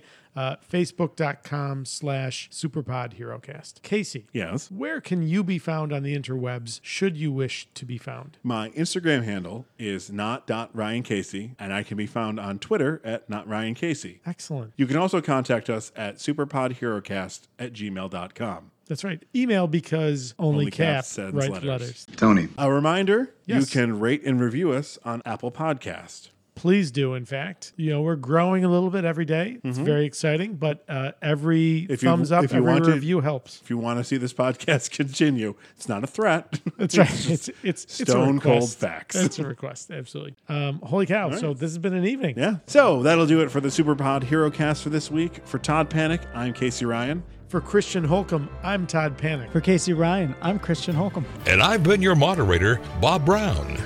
Be heroic. Stay on his good side, Christian. He's the ultimate power. You're not wrong. That's right. Yeah, there's 4 guys in Broken Lizard. I mean 5. Wait, no, I fixed it, I swear. Is it Andrea? It's Andrea because Andy. it is Andrea. Son You of a son bitch. of a bitch. Ass. Hey, Gee, he's got an ass he's on his got an hand. ass. Is he Harvey Weinstein? Hey-o. He has these 2 bodyguards. Those chips are good. They're so good. Damn it, Christian, for opening those. All right. Just jump in, Christian. Yeah, just say anything. Okay. Yeah, okay. I mean, this All sounds right. okay. It That sounds a good. little loud. Okay, yep. But I don't know. I have sensitive Well- ears. Kind of like a certain guy in a red suit. What? Oh, no. My ears are pretty sensitive. What can I say? Are you trying to tell us you're Daredevil? Yes. Is it a real doll? There was full completion, so there was full release. Almost the spit there. almost. Oh, was he a big fat? Was she a big fat person? So Christian, Danny hates that voice. Danny, I'm sorry. That voice. It's from Sound. Oh, It's wait. about- Have you seen Would you- Silence of the Lambs? I know. Would you be the goddamn Batman? I'm sorry. What did you do to your notes? A little bit ink spells. But, it happens. But Go ahead. you know, growing up He at the got time, really excited. Oh, no. And it, it's glittery too. Did Danny just poison me? That's right. Oh, God. Is this how I die? This is how I die. Apple cider vinegar. Oh, God. Andrea is Phasm. Feinhorn Phasm? is. Feinhorn is Inkle. Shit. No, yeah. stop. Yeah. Could be just as bad as when we were trying to do large Farva. And then you have Believe Tone your Loc. gum Tone Loc. is sticking into my side. Tone Loc scraping his tongue. All right. Christian, have you ever seen Ace Ventura: Pet Detective? It's the movie that made Jim Carrey a superstar. I have not seen You're not wrong. It's a wonderful movie, Pet Detective. You might be wrong in that. It's a movie. I think what really made him a It's fine. superstar was the Truman Show. Showed he had some kind of No. he had some more talent. Whoa. Are you saying The Truman Show is not a good movie? Yeah. No, I'm not saying that. I'm Okay, saying I was that like, it's not- how fucking dare you? He's a superstar well before Yeah, that. I mean, yeah, it showed he had And more now depth, he okay? thinks he might become Jesus Christ. I'm Well, okay with that. he's He's a pretty nice batshit guy. crazy. So, Where were the... No. so that'll do it for the Superpod Hero Cast. Or we could do, so that'll do it for the Superpod Hero Cast. That's not bad. That's not not bad. bad. That's going in the outtakes. Remember, it's not who I am underneath, but what I do that defines me. Where were the other drugs going? Hello, Governor. Where were the other drugs going? You're representing Gotham. Probably don't want to have a Cockney accent. All right. So then we're back into the actual time place of the film. That'll work. Was she the goddamn Batman? Was she a great big Batman? Cut all that out, Casey.